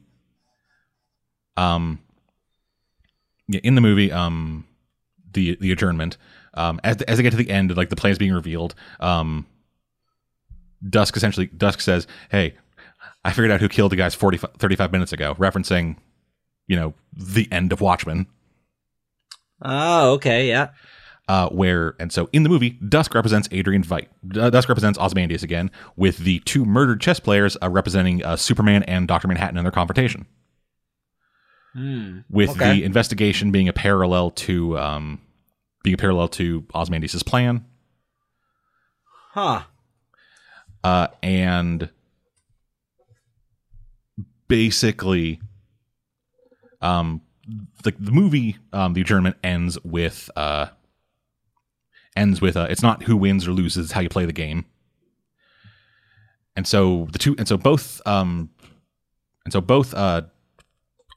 Ozymandias and Dusk are like, worn out, weary, tired of all the things that are happening. So they need to do this. So they need to do this thing. So they need to do this fucking thing or whatever to get things back on track. But yes, I'm just trying to read through this and like remind myself of what their point was. Mm-hmm. Already pointed out things that I didn't catch though, so that's interesting. Yeah, so Dusk, he is weary and tired of years being a detective. Seen a lot of like the dirt of the world. At the end of the story, it turns out that his wife was behind a bunch of the killings, and that also involved being betrayed by a person he considered a friend. Instead of dishing out his own brand of justice, however, he had already called the cops and is now sending them to jail, though not before being shot, just like Ozymandias was. But Ozymandias, he had been shot as well, but instead of dying like he had assumed he would, instead like he is saved and sent to jail, kind of playing out in a polar opposite way to what the movie was. Okay. So I probably did a horrible job explaining that, but No. yeah. So if you on the DC Comics subreddit, discussion, the meaning behind the adjournment in Nathaniel Dusk and Doomsday Clock, the post by Earthmind52, you can read a lot more into that, where he gets a bit more in depth, cites other sources as well as references the actual book, and again other redditors. It was really well done, I thought, and it makes a lot of sense. Mm-hmm. We're basically it's like a parallel, like similar to the pirate story to this main story. With the pirate story, it showed Ozymandias' descent into madness as he gets like further and further down this dark path of trying to save the world and do the right thing. Whereas with this, he has already fallen down that fucking hole, and the movie is about the opposite of him. It is their same kind of idea, the same kind of like conflict and stuff, but right. But with this but in this new universe of Infinity Hope with fucking Superman in it. Right. Huh. Well, yeah. Well done then, I guess, in that regard. I guess that he did write something clever enough that I didn't understand that aspect of the story, so that's interesting. Yeah. Again, this is from Reddit, so this guy could be talking out of his ass. It could be absolutely sounds nothing. About right. It sounds plausible, which is why I brought it up. Right. Yeah, no, very interesting. Kudos to that guy. But anyway, also in all this, we also learned that Manhattan had gone back in time and saved Carver Coleman's life. Yes, I liked that. I liked that part of it. It eventually, he eventually, like, the thing got out about his involvement with fucking, with stuff. He came out. Yeah, he came out as a gay man. Which was then made him shunned by the community, eventually by the acting community. Eventually came back in the 60s, won an Academy Award for Best Supporting Actor, and then died in 2005 with his partner. Yeah. When it went on to have the most like successful part of his career, award winning and all. Yeah, he was also instrumental in getting homosexuality removed from the American Psychiatric Association's Diagnostic Manual for Mental Disorders. Yeah, I liked that because for once Manhattan somehow, in light of everything that happened, showed a little bit of humanity, not just fucking telling the guy, well, you'll be gone in a year, see you later. Like, yeah. So like that one moment was Superman, for whatever reason, he inspired him enough to actually go back and do this. And I guess that rings true to that character, but at the same time, it's, it's kind of all kind of pointless in the end, just basically just to reshuffle the cards and introduce the JSA and Legion, which by the time this issue came out were already back in the DC universe due to the fact that Johns took so long to finish it. Yep. So it seemed ambitious and that he had bigger plans for it. Whether or not it's his fault, editorial's fault, or a combination of the two, and knowing DC, who the fuck knows what's going on over there. It's not, it was okay. That's my final thoughts on it. It wasn't, it was middle of the road. It was, yeah. It was, Not worth the buildup, not worth the wait, not a deserving payoff, but ultimately not bad. Yeah, like I said, it had some ultimately pointless in the long run due to the delay. Already brought back those characters, which I mentioned. Gary Frank's probably work of his career, in my opinion. Great job there. Yep, absolutely fucking great from Brad Anderson, the colorist. Yeah, Jeff Johns delivered a well-written script at times. A few great issues, some great story beats, some real standout moments, but overall... 2 genuinely great characters. Yeah. Yes. And hopefully they do something with them being fucking inducted hopefully, into I the pray. DC universe. Yeah. So yeah, just fucking watch the two of them will appear in like as like secondary characters in an issue of Harley Quinn and then never again. Yeah, remember these guys? Yeah, getting that Birds of Prey treatment, son. Yeah. Did you see that new trailer for Birds of Prey? No, the second one I haven't seen it yet, but It is awful. Heard. Yeah, Cassandra Cain is a pickpocket who gets on Black Mask's radar for fucking stealing a diamond from one of his henchmen. Cassandra Cain. Cassandra Cain. Okay. All right. Also, there's a shot in that trailer that is almost straight up a ripoff from Deadpool, where she's getting shot at, a bunch of dust is flying into the air. She breathes in the dust and then goes on a murder spree. You know, like the thing that happened in Deadpool, where he's like, all right, maximum effort, then counts his shots off and then fucking inhales the gun smoke. Like the cue the DMX music part, you mean? Yeah. Or yeah. No, this is from the bridge in the first one. Oh, yes. Yep. Yeah, just imagine that, but Harley Quinn. Yay. Fucking just taking the curtain and just ripping that shit to pieces. Yeah. They're not even hiding there trying to turn her into Deadpool for realsies. Yep. Oh, fuck me. Well, there you have it, guys. 3 hours.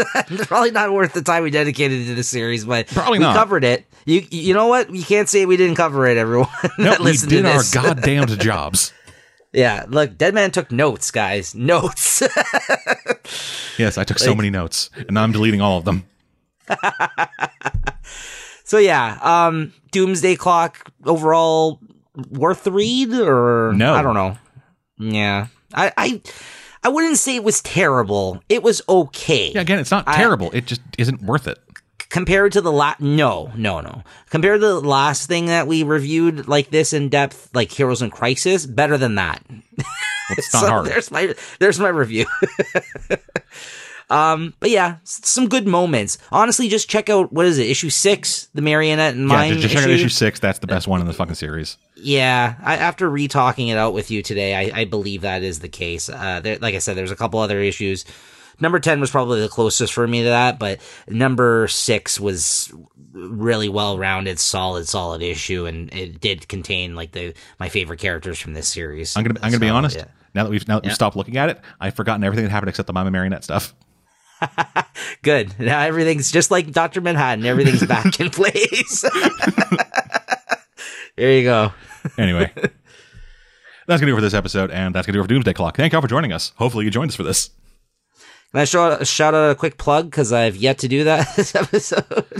So anyway, thank you for joining me, Nico. You can find Nico over on the Late Night Chat Network on SoundCloud. You can find a link for that in the description. Thank you. Check it out. Back at some point with more of this shit. The next time the next fucking big event comes to poop on us. I'll be back. Yep. Yep. He will return to us at the turn of the tide. Hopefully Birdie will be back and then we can all shit in it together. Like a family. Yeah, you can always count on that. Anyway, until then, I'm dead. I'm Nico. We'll see you guys next time.